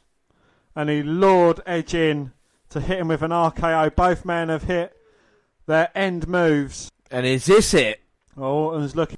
You know the rule, James, when two men go up to a high platform, one of them's going to get hurt. No, not Orton. Orton's getting out of harm's way. Referee counted to 9, but Edge, like Bambi on ice, managing to get to his feet. And then back down again. But he stopped the referee's count. That's the main thing. Yeah, you just sit there, Orton. Well, he looks at the huge ladder that's like 50 feet high. Fucking hell, that's at least 62 foot up in the air. But instead, going to grab the chairs that started all this between the two the night after the Royal Rumble. Grab us a pack of Cheetos, Randall. Well, I think he's going to deliver a move that is more devastating than most. The concerto. Well, you know chair shots to the head are barred, so it's interesting to see concerto, one of the most dangerous moves. I thought Shakespeare was the bard. Shakespeare walks into a pub naturally, we ain't got time. Or with a chair to the back, and now it looks like Edge is in serious trouble. This dream, Dan, has turned to nightmare. And has changed into that sick, twisted son bitch that we know and love. As he places Edge's head onto a chair as he whispers him sweet nothings. He's saying, good night, Edge. I'm sorry. I love you. He's saying, you were my brother. You were my brother, and I've got to do this to you. I don't want to see this. I don't want to see Orton with a chair. What he's going to do to Edge. Well, Orton's saying it's going to hurt me more than it's going to hurt you. But no. Edge is up. He's caught Orton with a sleeper. That submission looks familiar. It's the one he used against MVP on Raw. And Orton's going out. Edge has got it cinched in deep. Edge is not really someone that you'd class as a submission specialist, but needs must. And Orton, head down. He's got a pillow under his head, though. That's nice. But the pillow turns out to be a chair. Don't do it, Edge. It's not worth it. Don't do it, Edge. Edge, don't. And Edge now got the chair. Well, Orton was going to do exactly the same. He wasn't. He was pretending. All fair and love and war, tells the referee to go away. Orton moves, hits an RKO on Edge. 1, 2, 3, victory. It's the last 5, 6, 7, 8, 9, 10. Yeah, you knew what I was going to say. Yes, I got that before you. That's what WrestleMania and wrestling is all about, kids. And Edge now crying. Look, he's crying. This is like if I had to do it to you. You're Orton. You wouldn't cry. You just hit me with a chair. Look, I got emotion. Edge has to do this to win the match. I'm just happy it's over. Come on, Edge. Don't come on, Edge. Now he's going to use the chair. There goes my night's plans out the window. Orton is going to be out. Why isn't the referee counting it? Because he's already been down for Edge longer. Told him to stop. Oh! A sickening chair shot to the head. Come on, Randy, get up. Get up, Well, Randy. referee counting 4 and then 5. You know what's Come on, happening Randy, next. 6. Randy, get up. Edge, can't believe it. 7. With tears in his eyes. 8. Orton's not getting up, Dan. 9. Bounces to his feet. RKO. No. 10. Edge beats Orton in the last man standing match at WrestleMania. Are fighting for what seems forever. Dan, that match was just too long. There was bits in it I liked, but come on. Yeah, that did go on for a bit long. It was, I think it's like a detriment to these two wrestlers as well. You know, I think this is kind of or getting close to Edge's last hurrah. And, you know, I think they wanted him to go out on, you know, look, you've had this long, amazing match. Well, you've had this long match with Randy Orton. See what I did there? Yeah, I did. And, you know, it's kind of like Edge's last hurrah, basically. Yeah, I mean, don't get me wrong. It was definitely a story told, but the match was just, like you said, too long for what it kind of needed to be. But again, a great effort, and hopefully Edge can have some, I want to say proper matches coming up, but I think you know what I mean by that. Well, how do we follow that? Well, we were at one. Mojo Rawley was the 24 champion. Well, not anymore. Gronk, after Mojo was chased by at least 10 wrestlers. I don't care about him enough to exaggerate that. And Gronk jumped off and pinned Mojo, and so Gronk is the new 24/7 champion, and Titus O'Neil's taken over hosting ability, or hosting duties, shall we say. Match. After that, so we both get a point, so it's 10-9.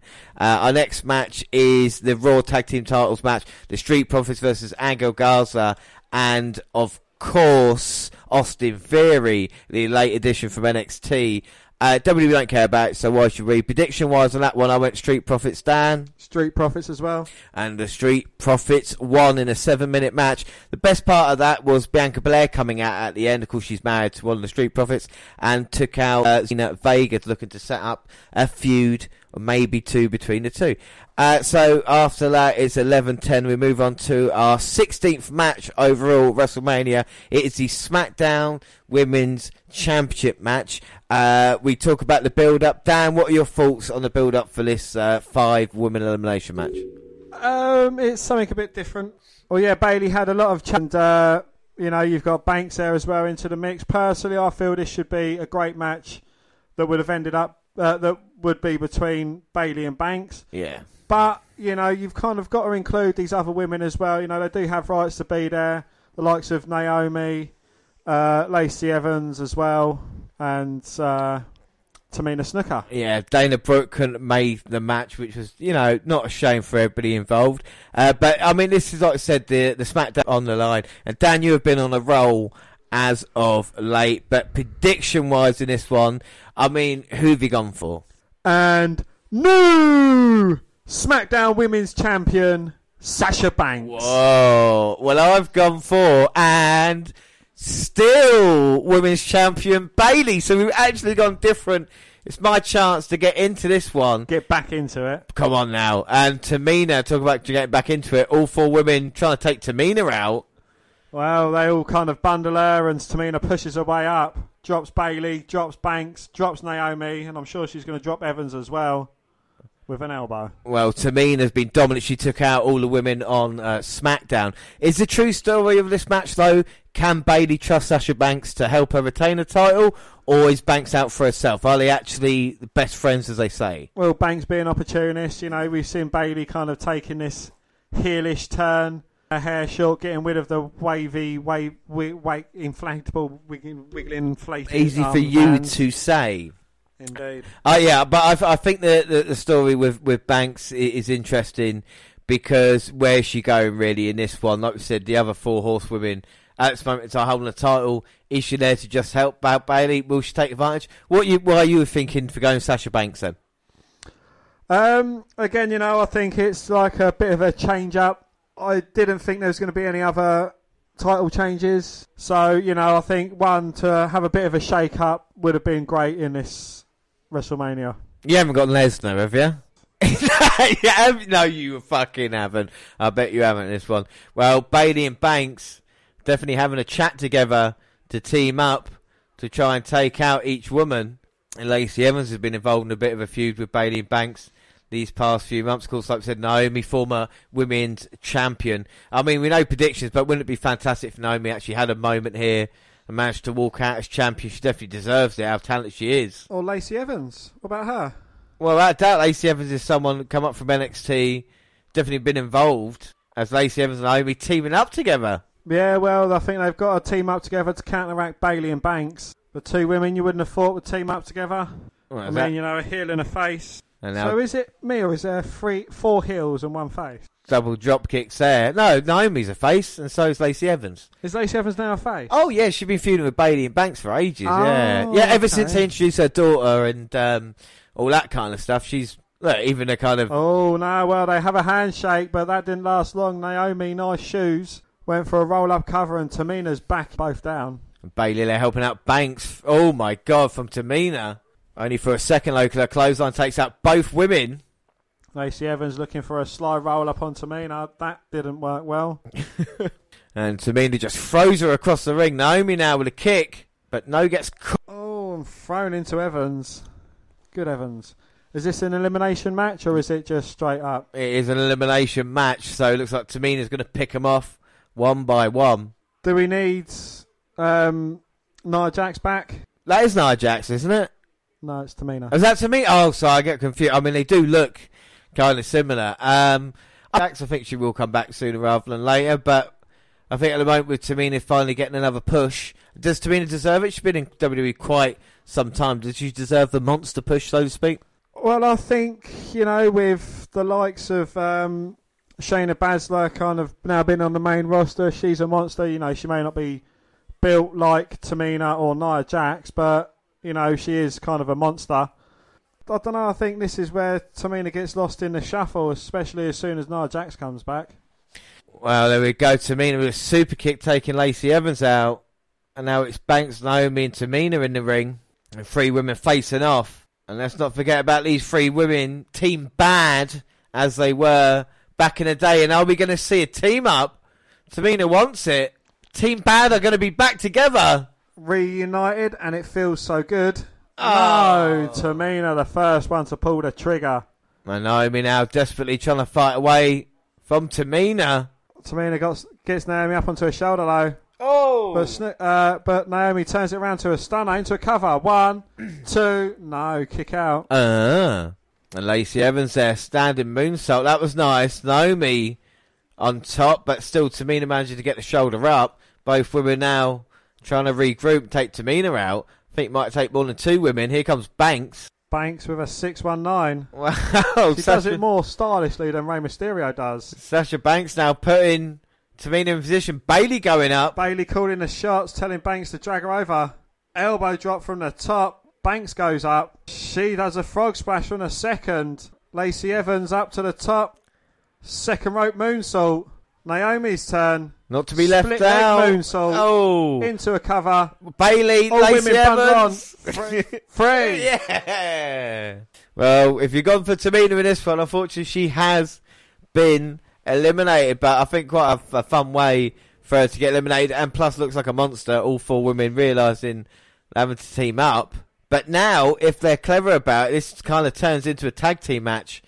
If Evans and Naomi can be on the same page, like I said, 2 heels, 2 faces, and Banks and Bayley doing a sensible thing, going to the outside of the ring, going to get their breath back.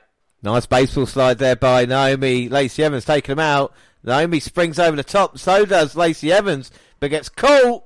Oh, thrown into the steel stairs. The aggressive side of Bayley that we've only seen since she's turned heel. Well, this is Bayley's maybe greatest challenge you can overcome 4 other women to walk out as WrestleMania. That's another reason I went for Bayley, because everybody was the commentators and everything like that saying, well, Bayley's not going to be champion. It normally means they're going to be champion. As Indeed. Bayley throws Naomi in, Going for the cover, but no, imagine a kick out. Bailey goes into another cover, only getting a 1 this time. 1. Now Bailey will be out in the corner. I mean, Bailey's been dominant on SmackDown as women's champion. She probably thinks in her own mind she could take every of these women out on a one-on-one situation. Well, Bailey certainly does have that confidence behind her. But now Sasha Banks in, and we're going to see the Boss and Hug Team Naomi. Sasha Banks comes flying in with her knees, but no. Naomi manages to move out the way, dives onto the apron now, kick to Bailey, and now has got both women set up. Double pin attempt. No. Both women managing to kick out. Naomi now trying to build momentum. Double kicks to both Banks and Bailey. And again, she knows she's got a big job on her hands. And a double slap to Banks and Bailey. Now here comes Naomi, throwing Bailey into the ropes. Trying to go for the That's nice into the stunner. Oh, and then a hip attack. Coming running in. Bailey again with a clothesline. Springboard Inseguri. Lovely from Naomi. It was lovely. And now Banks caught. Full Nelson slam into the cover. My God, folded up. No. Got out of the pin attempt, but into the submission. Bailey with the save, though. And Will she regret that later on in the match? I do hope so. A huge knee to the back. And Banks now. Banks statement. Got it locked in. Cinched in deep. Nothing for Naomi to do but tap, and she does. I know you've gone Banks, but these two are working like a very well-oiled team. It's going to be very questionable what happened. Naomi's gone, which only leaves Lacey Evans left in a handicap match. So these two are on the same page. Well, we'll see how that same page is when they're the last two women in this match. I've something to say about that one. I like how Bailey's kept her original ring gear, but she's kind of, instead of having it on a hugger, she's kind of got a Bailey plastered over that. And like the huggable Bailey on the leg of the trousers, she's got a cross going for it as if saying, no, that's not me anymore. I think with Bailey, she's still trying to find, like I said, with a change to heel, trying to find the character that actually works. With Sasha Banks, the boss, it's such a strong character that it doesn't need much work. You just need a bit more success to actually make it work in a weird way. Yeah. This is why it doesn't really help at the moment. But both women look like they're focused on Lacey Evans, trying to take her out. Back in the ring now. As soon as Evans got into the ring, that was it. Both women set upon her. You got to love Sasha Banks talking to no crowd as well. You know, like they've still got it about him. Well, it's kind of something that's built into wrestlers, I suppose. You know, they've kind of still got to make it season with someone, I suppose. Evans gets caught and slammed by both women. Bundled cover. No, Evans managing to kick out. Well, Evans showing her toughness. She knows her daughter's watching at home. See if Mummy can win gold at WrestleMania. She made her debut the night after last year's WrestleMania as Banks. Doesn't want those dreams coming true. Holds her up into the turnbuckle now for Bailey to come in. Well, Bailey looks like she's got a bit of external bleeding. Oh no! Evans moves out of the way, drags Banks in to the firing line, and Banks is out. That was an accident. She's got no luck. No! Evans with a roll up. 2. No. Bailey with a kick out. Second attempt, and just a 1 this time. A 1. And I think Evans needs to capitalise on this while Banks is out. Bailey with a knee to the side of the head. Kind of regains control. We've got the shoulder up at 2. 2. And now Bailey, we've got blood on her nose, a blooded nose, and she wants to tell Sasha Banks, look, that was an accident. As she got Banks' blood on her hands. Oh, this is where it all comes unstuck. And Bailey just explained the actions. It was a mistake, Banks. Look, you know, you don't have to worry about it. Banks is saying, look, I've always had your back, and you come and knee me in the side of the head. You need to get your head back in the game, though. Think about the match. Well, Bailey protected Banks for a second, but Lacey hit the woman's right on Banks. 2, 3, and Banks is out. Yeah! So James has got a 50-50 shot of staying in this. Oh, come on. Come on, Lacey. I fucking hope Lacey Evans doesn't win. Well, Banks out. I think that was quite nice the way they ended it. Evans took out Bailey. Did Bailey watch on a little bit as Banks got pinned? Well, it seems that way.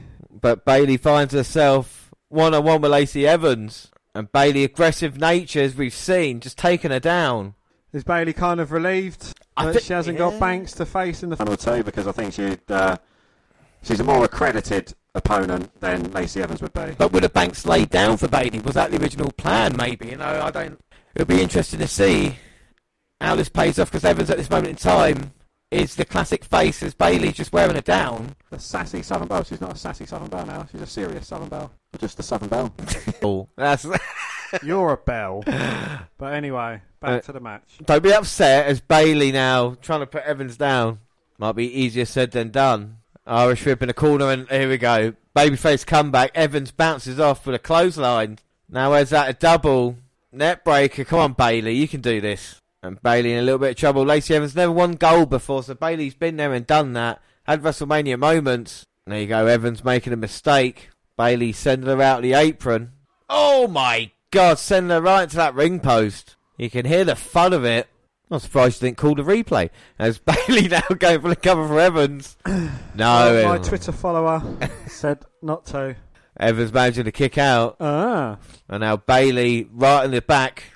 Right on the assault where she hit a ring post. This is a targeted Bailey here tonight. A very determined Bailey. Slams Evans' hands into the mat. Now Bailey setting Evans up into the corner with a bad arm.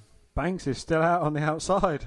Well, that's how strong the women's right is. If Evans hits that on Bailey, but what's Bailey trying to do? Well, she's trying to tie Evans up to the ring post. She won't be able to pin her from there, though. Well, I think Bailey just wants to hurt Evans at this moment in time. It doesn't matter if she's disqualified because she retains the title. Evans has got nowhere to go, and Bailey just completely vicious. And I don't think we've ever seen Bailey like this before as she comes running in, but Evans with a foot up. Drops Bailey, but can she escape that double knot? Yeah, that's the question. How good is she at knots? Wow. She's not that bad by the looks of things. She's got her arm free. Bailey caught now by Evans. Come on, Evans. Good Evans. There's some kicks to the midsection and an axe kick to the back of the head. Come on, Lacey.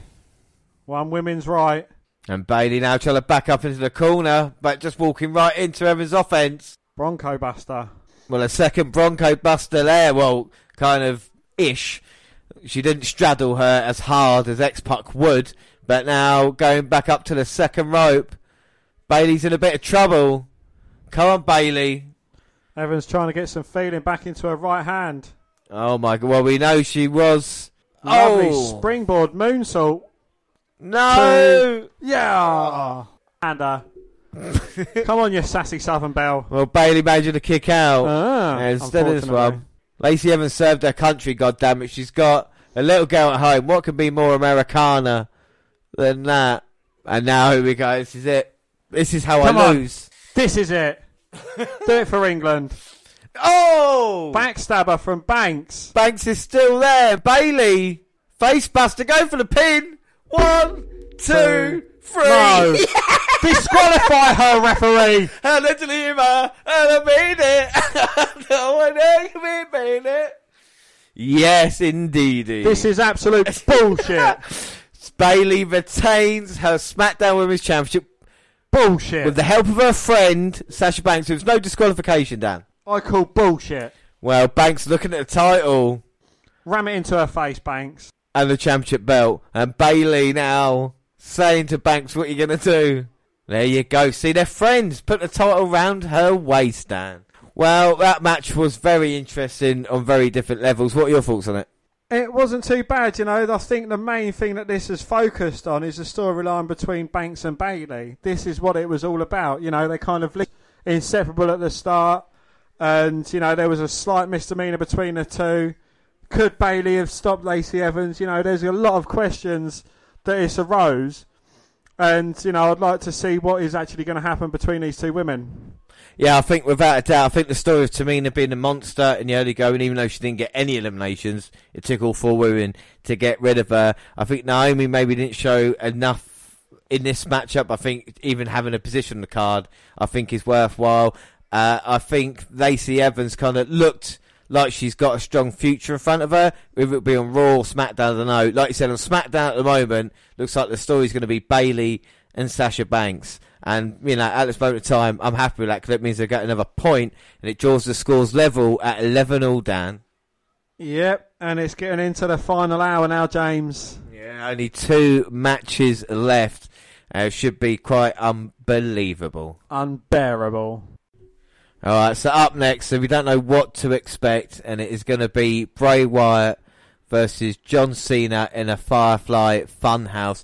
And we talk about the build-up to this matchup. Well, it's quite simple. John Cena is the man, isn't he? He's done it all, done everything there is to do in WWE, and along the way has had some very memorable WrestleMania moments. One of them, of course, at WrestleMania 30 when he defeated Bray Wyatt. For Bray, that was it. That was the moment that he can never get over. That is his deepest, darkest secret, and that's why the Fiend have to come out. And of course, we've seen the Fiend since then being unstoppable, apart from with Goldberg. But John Cena has come back, and the Fiend wants Cena. It's a very smart story told. What can John Cena offer coming back in? And did you ever think we'd see the day where John Cena wasn't the constant in WWE? It's still weird for me after all these years. It is weird, yeah, but it's good, he's taken a step back. He realises that new talent needs to flourish, needs to come through, unlike some others who have been around since a similar time to John Cena. Randy Orton, exactly, yeah. Well, no comment. No, but I think what he can add is quite cool. And he came back and said, he wasn't going to be at WrestleMania to give the younger talent a chance. And of course, the Fiend answered. But, again, with the crowd, what would it have been like at WrestleMania? It's a bit of a shame, but we're going to get a Firefly Funhouse instead. Prediction-wise, I have gone for the Fiend in this match, Dan. Da, da, da, da. I've got the Fiend. You've got the Fiend as well, so it is 11-all at this moment in time. We've both got the same in this matchup. What are your hopes for this matchup down at Firefly Funhouse? What do you expect to see? Well, we know exactly what John Cena can bring to a match. He does have very good matches with the right opponent. I'm expecting to see, something along the similar lines of the Boneyard match. Something kind of a bit out there, something that makes the absolutely unfucking stoppable as well after the farce against Goldberg. Well, John Cena has come back. This is going to be such an interesting matchup, and we're going to try and call it as we see it. And, let's just expect a bit of magic. Like we said, we had the Boneyard match last night, and tonight it's all about the Fiend and John Cena. Bray was broken down by John Cena. I do love the Fiend character. I mean, yeah, it got sacrificed to Goldberg, but it's still a great character to have the Bray Wyatt and the Fiend, and to go against John Cena. I mean, like I say, Bray Wyatt couldn't beat John Cena, so you're going to have to bring out the Fiend tonight. And it's again, for even though we haven't had maybe the best build-up to it, it's still a great story. And we've seen what the Fiend can do. Dan, you told me what the Fiend does to the opponents that he beats. He said he reverts them back to their previous state. We've seen what he's done to the likes of Finn Balor, to who else? He did it to loads of them, didn't he? You're right. Done it to a multitude of wrestlers. Just reverts them back to their previous state. Daniel Bryan, he kind of made his hair go short again. Seth Rollins, he's turned into his Messiah gimmick. So John Cena, we're going to see the Thugonomics next time we see Cena. Well, Cena's coming out now, and it's going to be interesting to see. We're going to turn it up a little bit so we can enjoy it. Come on, James, for old time's sake. John Cena sucks. No, I am John not. Cena sucks. On your own. John Cena sucks. Oh, John Cena's coming out with no crowd. He seems a bit befuddled.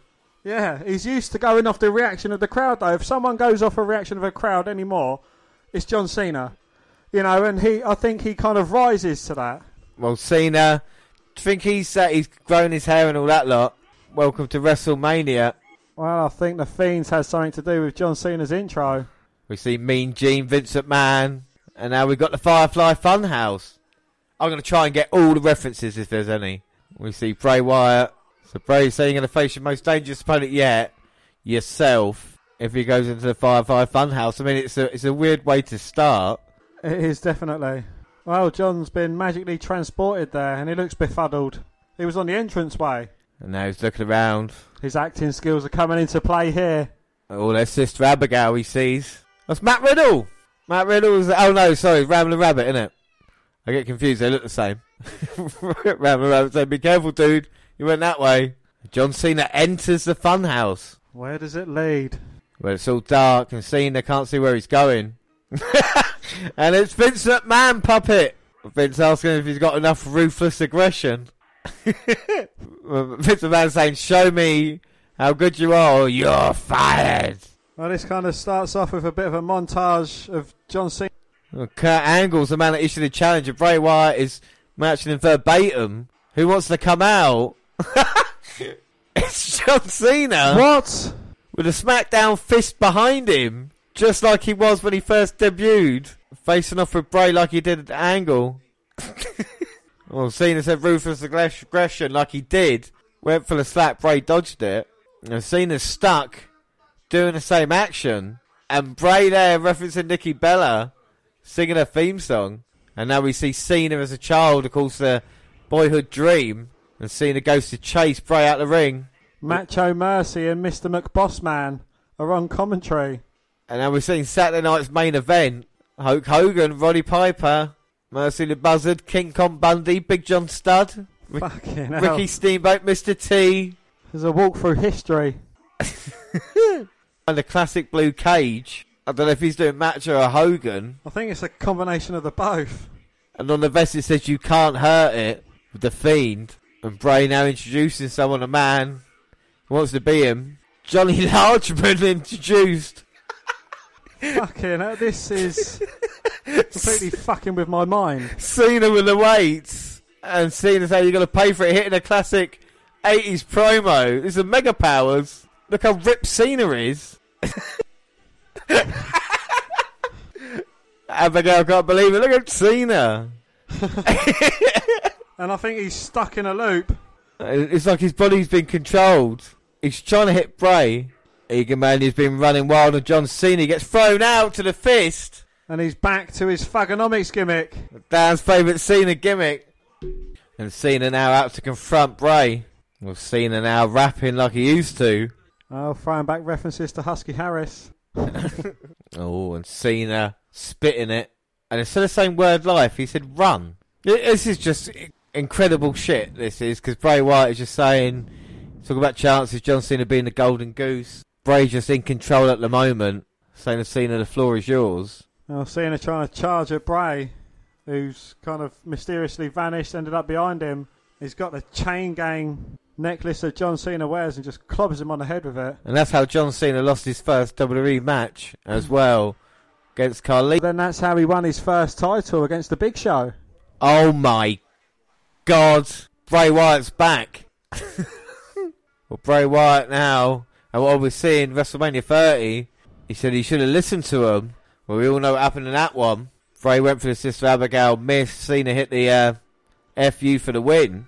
It's his greatest failure. He kind of morphs himself back into the ring, charges at Cena, and then kind of has a slow dance with him. Well, he's dancing around the ring.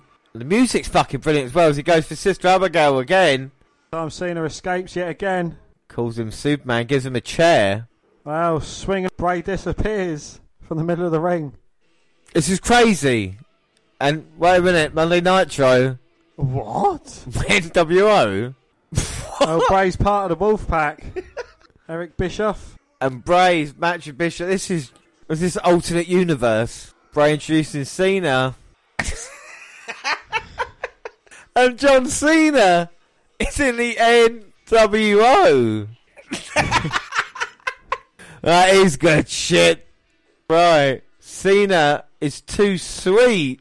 Who would have thought we would have seen this? Oh, wait a minute. Cena now. Has he seen enough? Has he got control of himself? Well, he takes Bray down, starts climbing blows at his head. Oh, Cena's defeats, or the major defeats in his life. Major defeats in his life. A Punk we saw in there, Reigns. And now he's just punching a puppet. Well, that's not Bray Wyatt anymore. Where's Bray gone? Well, Bray's gone, but someone's in his place. It is the Fiend, and he's behind John Cena. Oh my God. Does Cena even know what's going on? Well, he's got a mandible claw in now. And the Fiend, we're hearing what Cena said about the Fiend a couple of weeks ago as he hit Sister Abigail. And it goes back onto the mandible claw. And Bray Wyatt is there counting the pin for the Fiend. So they're not one and the same. Well, Bray Wyatt's not there anymore. It's just the Fiend who wins. And Cena's gone just like that. Dan, as Titus O'Neill's face will tell you, what are your thoughts on what you've just seen? That was absolutely different to anything I've ever seen in my life. It's absolutely fucking... very enjoyable though, you know. It's a detriment to what John Cena kind of brought to this match as well, you know. Kind of going along, getting sucked into it. And, you know, would we have seen this exact match if WrestleMania wasn't on lockdown? No, we wouldn't. We wouldn't have seen the Boneyard match, which was absolutely brilliant. We wouldn't have seen this match, which was absolutely amazing. Yeah, we would have kind of missed the reactions to Edge's return and to other stuff that's happened tonight. But these two matches in particular have been the match of the night on each night. Well, look, everything about this, to call it a match is maybe something different. But like you said, to be able to have the opportunity to try something different, and whoever was behind it, and Bray Wyatt himself, like, you know, well done, everybody involved. I mean, from Cena, he went through Cena's career, the early days, like I said, Thuganomics, even the ruthless aggression, and then with everything else, the alternate universe in the NWO, the Saturday Night main event with the kind of all the I all need to watch it again and again and again. Do you think it's one of these ones, because, like, you know, he was kind of, in both instances, he was referring to him as Hulk Hogan. Yeah. You know, part of the Mega Power was Hulk Hogan's tag team. The NWO part that Hulk Hogan played in it as well. You know, it is strange how kind of, like, you know, it has all played out in this way. Yeah, I think it's incredible, you know, what they've managed to achieve. And the Fiend, like I said, needed a strong victory afterwards. That does count as a strong victory. Might have ended John Cena's career. It kind of makes perfect sense in the way they did it. How many other wrestlers could do that? Go into the Funhouse and actually relive the start of their careers to what they are now as well. You know, it opens up so many opportunities. And the Fiend gets a victory. The only problem is now, is after that fantastic match, how do you follow it? You know, it's such a out there thing, but we are going to try, and after that it means we both get a point. It's 12. Alright, so here we go. Just one more match left, and what a match it is. A dream match. Britain's hope. Can we have the very first British WWE Champion in Drew McIntyre, the man who came out of the Royal Rumble after Brock Lesnar's been dominant in it, probably the most dominant man in a Rumble in his performance. Drew McIntyre came out and eliminated Lesnar in that match, and in that moment already Brock knew that McIntyre could beat him, but still McIntyre went on and eliminating Roman Reigns and plenty of others in that match, became the first Briton to win the Royal Rumble match. Of course, what a moment it was on the WNR podcast. But here tonight, as we've seen with the build-up, Lesnar's scared. McIntyre's had Lesnar's number. He's scared of that Claymore kick. Can Lesnar beat McIntyre? Is McIntyre on the roll of a lifetime? This is such a great story because of the journey McIntyre's had, isn't it, you know? Absolutely, yeah. You know, he kind of had an opportunity beforehand.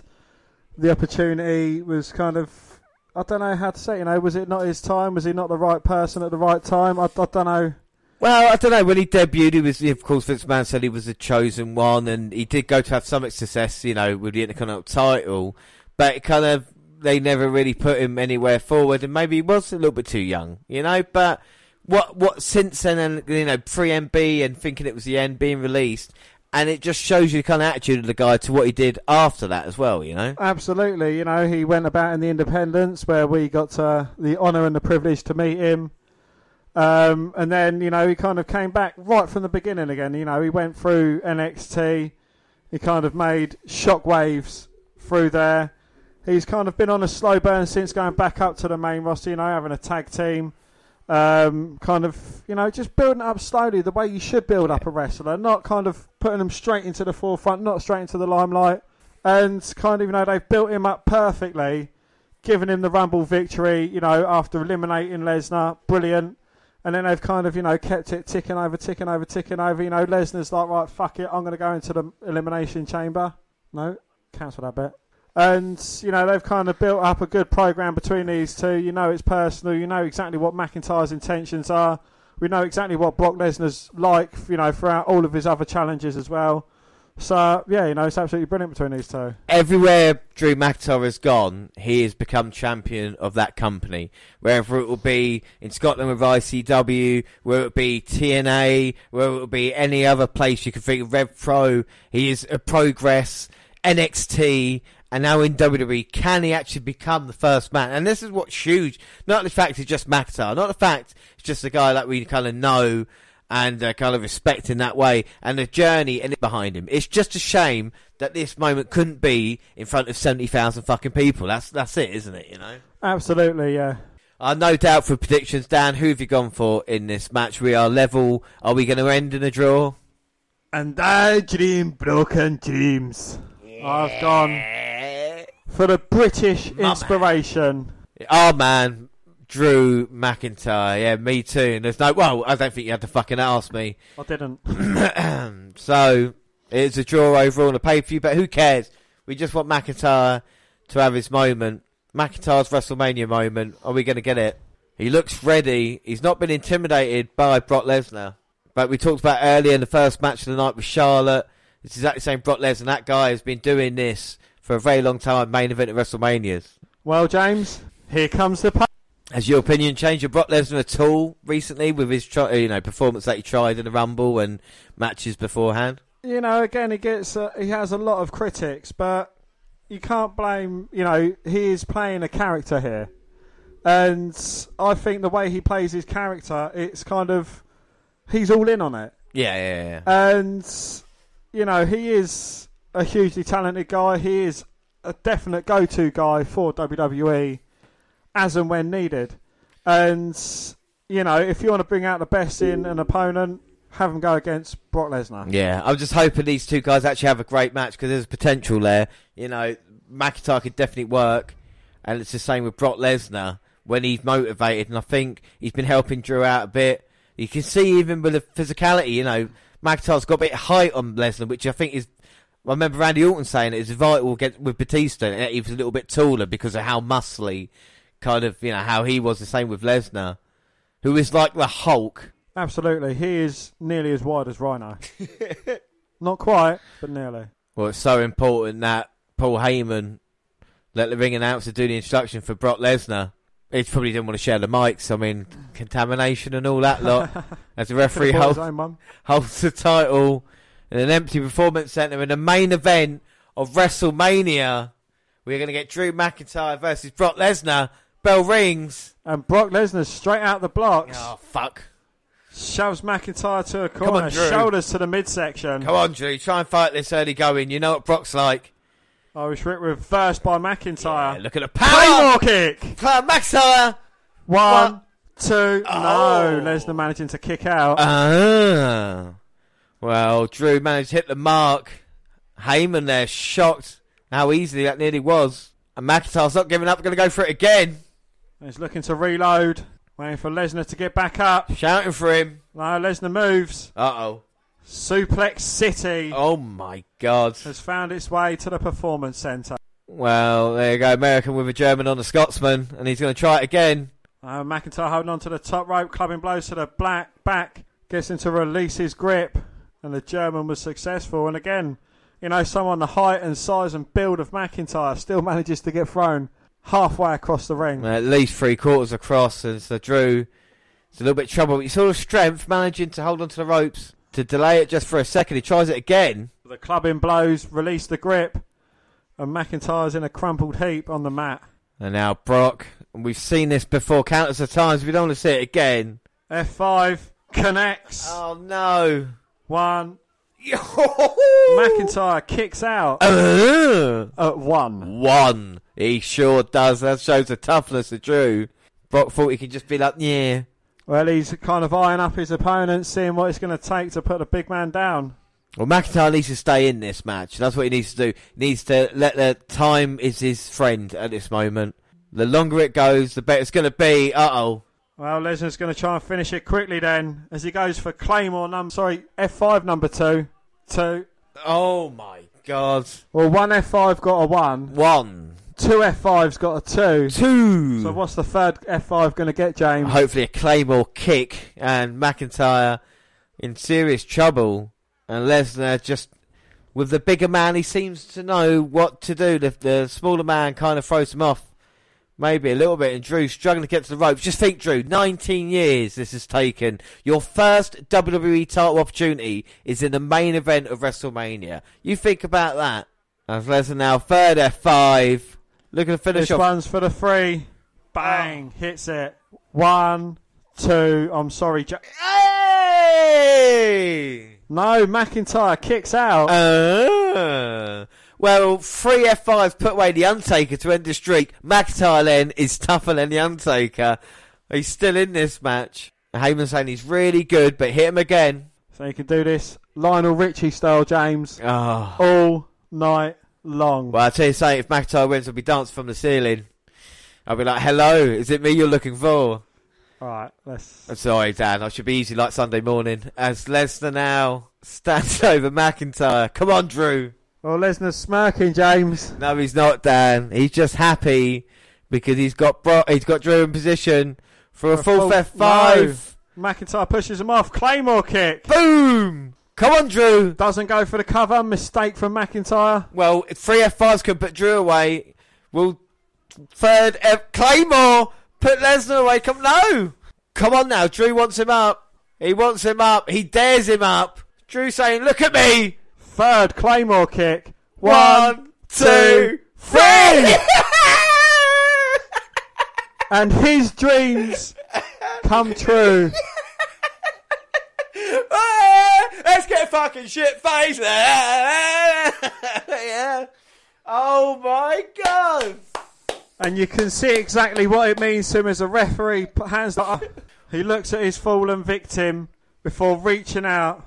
What a moment for Drew McIntyre, who's beaten the beast. 3 F5s couldn't keep him down. The 19-year journey couldn't keep him down.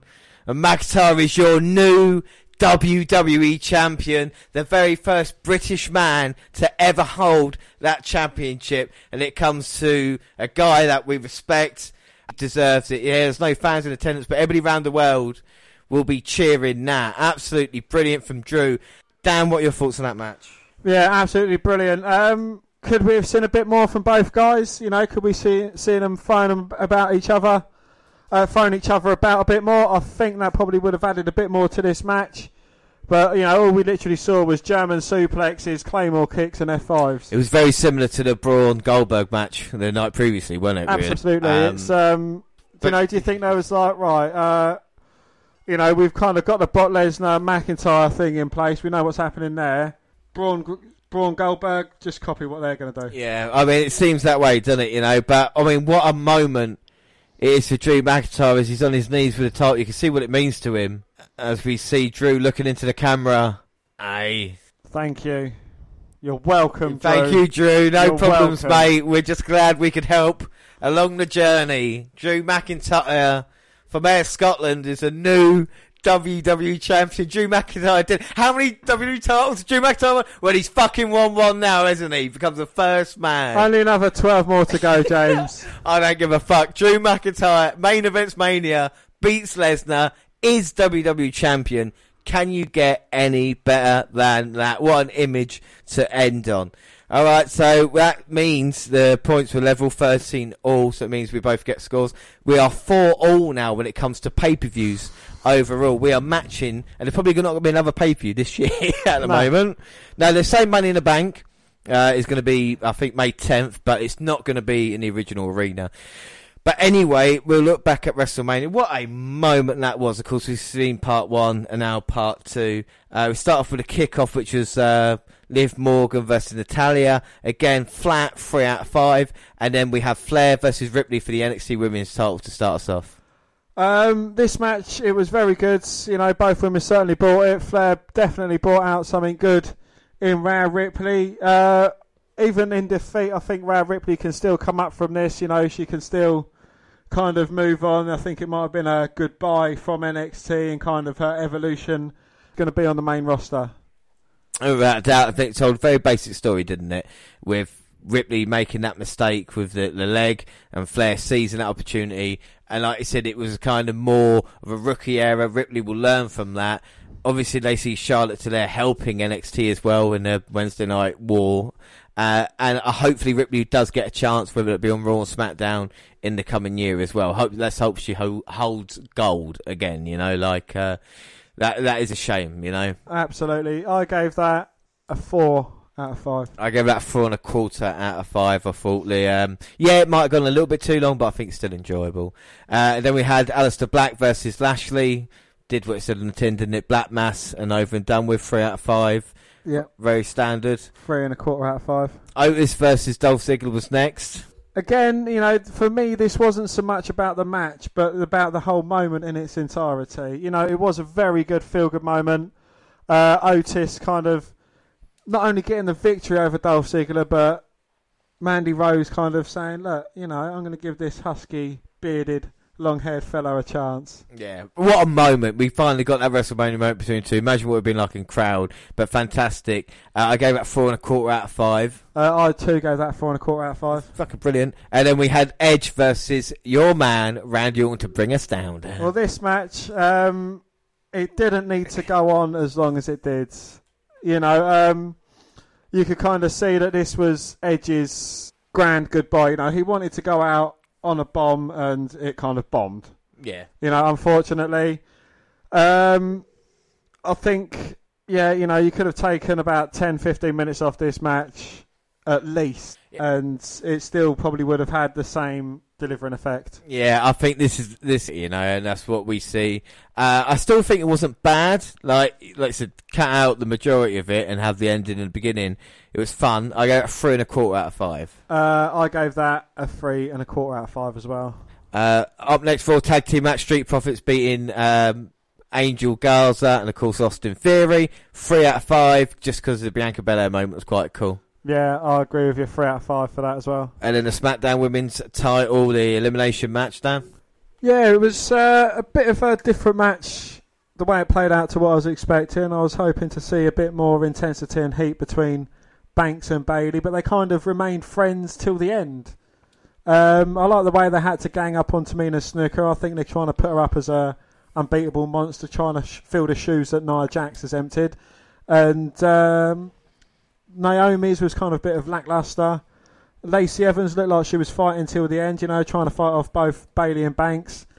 But then eventually come unstuck with a bit of help to Banks' interference. Yeah, it wasn't a bad match. So I gave it 3.75 out of 5. I gave that a 3.5 out of 5. And then we had the mindfuck. That was the Firehouse FunFi match, and it was just the FunHouse Firefly. The Firefly FunHouse Match. It's not easy for me to say that. It was incredible, really, what we saw with different, eras of John Cena, with Bray Wyatt playing the kind of the conductor to the orchestra, so to speak.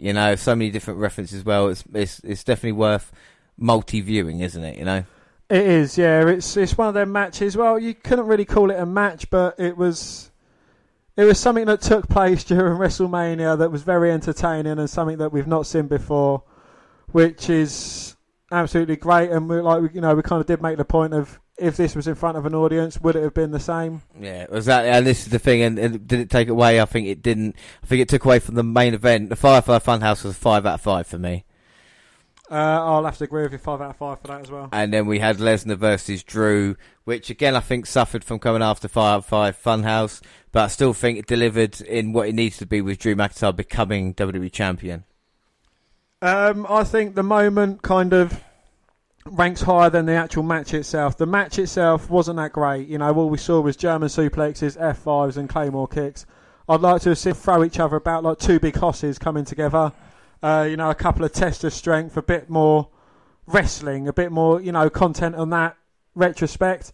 But, the moment after it, him keeping Lesnar down for the 3 count is the moment that you're going to take away from that match. I gave that 3.5 out of 5. I gave that a 3.75 out of 5. It was kind of, it was just a moment. Yeah, I think for man of the night, Wyatt and Drew McIntyre, for me, were those two guys. Definitely delivering where it needed to be, with Drew with the victory and Bray with the performance. For me, Otis. It was, it was a magical moment for Otis and Mandy Rose, and it was absolutely perfect. The story was told absolutely brilliantly, and in the end, the hard work and determination, and the man got his goal. Yeah. What was your match tonight, Firefly Funhouse? Absolutely, yeah. Yeah. And your ranking out of 10? My ranking out of 10 is going to be 8.75. I'm going to give it a 9 just because of everything kind of really delivered, apart from Edge Orton, which kind of ran too long. We still had the right winner, and it felt more like WrestleMania than ever. I mean, apart from maybe Ripley as well, I think when you look at the main matches, they really did deliver, Absolutely, yeah. There was a few downers in it, but I think the good outweighed the bad. So it means that is WrestleMania's 4 all, like we said, pay-per-views as we move on. So there's always surprises when it comes to certain things. as things do change, of course, here on the WNR podcast, with social distancing and everything like this, this is kind of not the wrap-up we wanted to end it with, but we are, and we're going to continue now, and we're going to talk about the Raw results quickly, and a bit of news and everything like this, and hopefully everybody at home will be able to listen along and, tune in. I say apologies for the sound as well. Of course, this is not the kind of recording that I usually do with Dan or what the WNR podcast is all about, but we just want to kind of wrap it up and everything like that. First and foremost, there's a couple of programs on the WWE Network actually that were really enjoyable. WWE 24 with Edge. I think anybody in isolation, it's definitely worthwhile going and watching that. Just talking about Edge's return and how he got cleared and basically keeping the fans in the dark, and we see kind of his moment at Rumble when he returned. There's a lovely bit where he's asking everybody back and they're going, "Oh my god, I can't believe it," and Christian just says to him, "Yeah, it was alright," which kind of reminds me of Dan. Chronicle with Drew McIntyre as well, talking about his journey in Scotland. That kind of changed as well because he got caught in isolation, which is a little bit strange, but again, really worth it. I mean, the Edge thing's about an hour and 15, but it just flew by. The same thing with Drew McIntyre, about 45 minutes, and then the Untold series, which kind of really reached its peak on the network, but Shawn Michaels and Kurt Angle just took their story and their match leading into WrestleMania 21, which is probably one of the best that there is. Alright, so we'll do the Raw after results then, and it does feel so weird Dan not here at this moment, but he will be back before the end. The Raw after WrestleMania is just WWE's most unpredictable show of the year, but obviously much like what's going on here, it is lots to change. So we had Asuka defeating Liv Morgan in our first match. Street Profits and Bianca Belair defeating Angel Garza, Austin Theory and Zelina Vega. Belair's now should have been called up from NXT. Aleister Black defeated Apollo Crews. Crews is now a member of the Raw roster moving from SmackDown.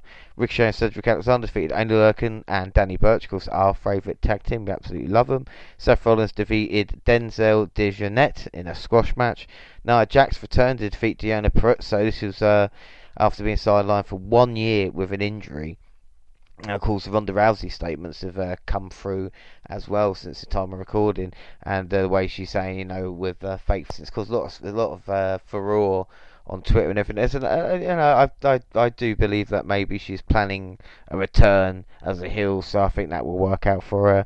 Humberto de Carrillo defeated Brendan Vink, and Drew McIntyre did the Big Show to retain the championship. You probably look at the last match and thinking, what the hell? Well, Raw's closing segment was shocking footage from the aftermath of WrestleMania 36, where the Big Show go to McIntyre's Impromptu title match. Parts of it like Scottish Psychopath would drop the title 20 minutes after winning it, but of course my man didn't hit the Claymore kick to secure the pin. It was a bizarre way to end Raw. And then on SmackDown, of course, we're live tweeting on SmackDown as well. We have Braun Strowman come out, get challenged by Nakamura, who defeated later on in the night. We had Tamina challenging Sasha Banks next week. We also had a couple of Money in the Bank qualifiers put into place. I'll tell you what, SmackDown wasn't too bad. It was actually more enjoyable than Raw. We had Ziggler beating Tucker, and of course that feud is going to continue. And of course Bray Wyatt, the Fiend in the end, with Strowman, so we know that's the title match going down the road. SmackDown was quite enjoyable as well. Well, after WWE said that they were going to cancel all live shows and just to go to tape, and they're actually saying they're going to go live again. So WWE are going to film all their shows live. That's the latest news that we're getting. Vince McMahon made this decision. Many of the talent roster are very unhappy about it. It was at Friday at SmackDown. Of course, everybody's going to be upset as an employee now in WWE with COVID-19, and of course they're saying he had nothing to do with it, but still, at this time there's no point doing live, and this of course is why we're changing it up. And speaking of changing it up, our next episode was scheduled to be NXT update, but we're going to do that next month now. In the next couple of weeks, we've got some very special episodes coming up. Next week, we've got the Undertaker Part 4 special, when we look at Undertaker since 2015. Until now, it's a podcast I've been waiting to do for a very long time. Yeah, don't forget about Twitter as well. Of course, we'd just like to thank everybody who followed us and liked and tweeted, retweeted over WrestleMania weekend. Of course, we try and do SmackDown Live as well. And of course, we always do a Twitter follower of the week. And our Twitter follower week this week is Nikhil Sharma, who's been liking most of the stuff we've been doing at Nikhil S81072435. Quite a popular handle, looks like. But you are our Twitter follower of the week. Of course, we'll DM you, and you can have what you want on the podcast, basically. But like I said, next week, the Undertaker special, and then the following week, when we talk about what we're going to do with episodes, is, of course, the match of the year, where we look at our matches of the year from 2015 to 2020 since the podcast began. And, of course, May 3rd, May 4th is the 5th anniversary of the WNR podcast. Now back to us.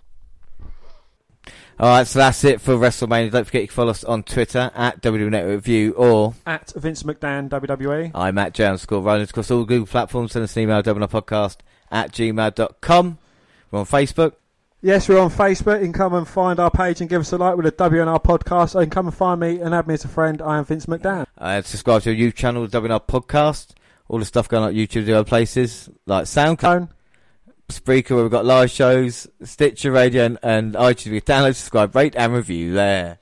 But that is I've been James Bones, as always, was joined by Dan White. Thanks for listening, everybody, and bye. Bye.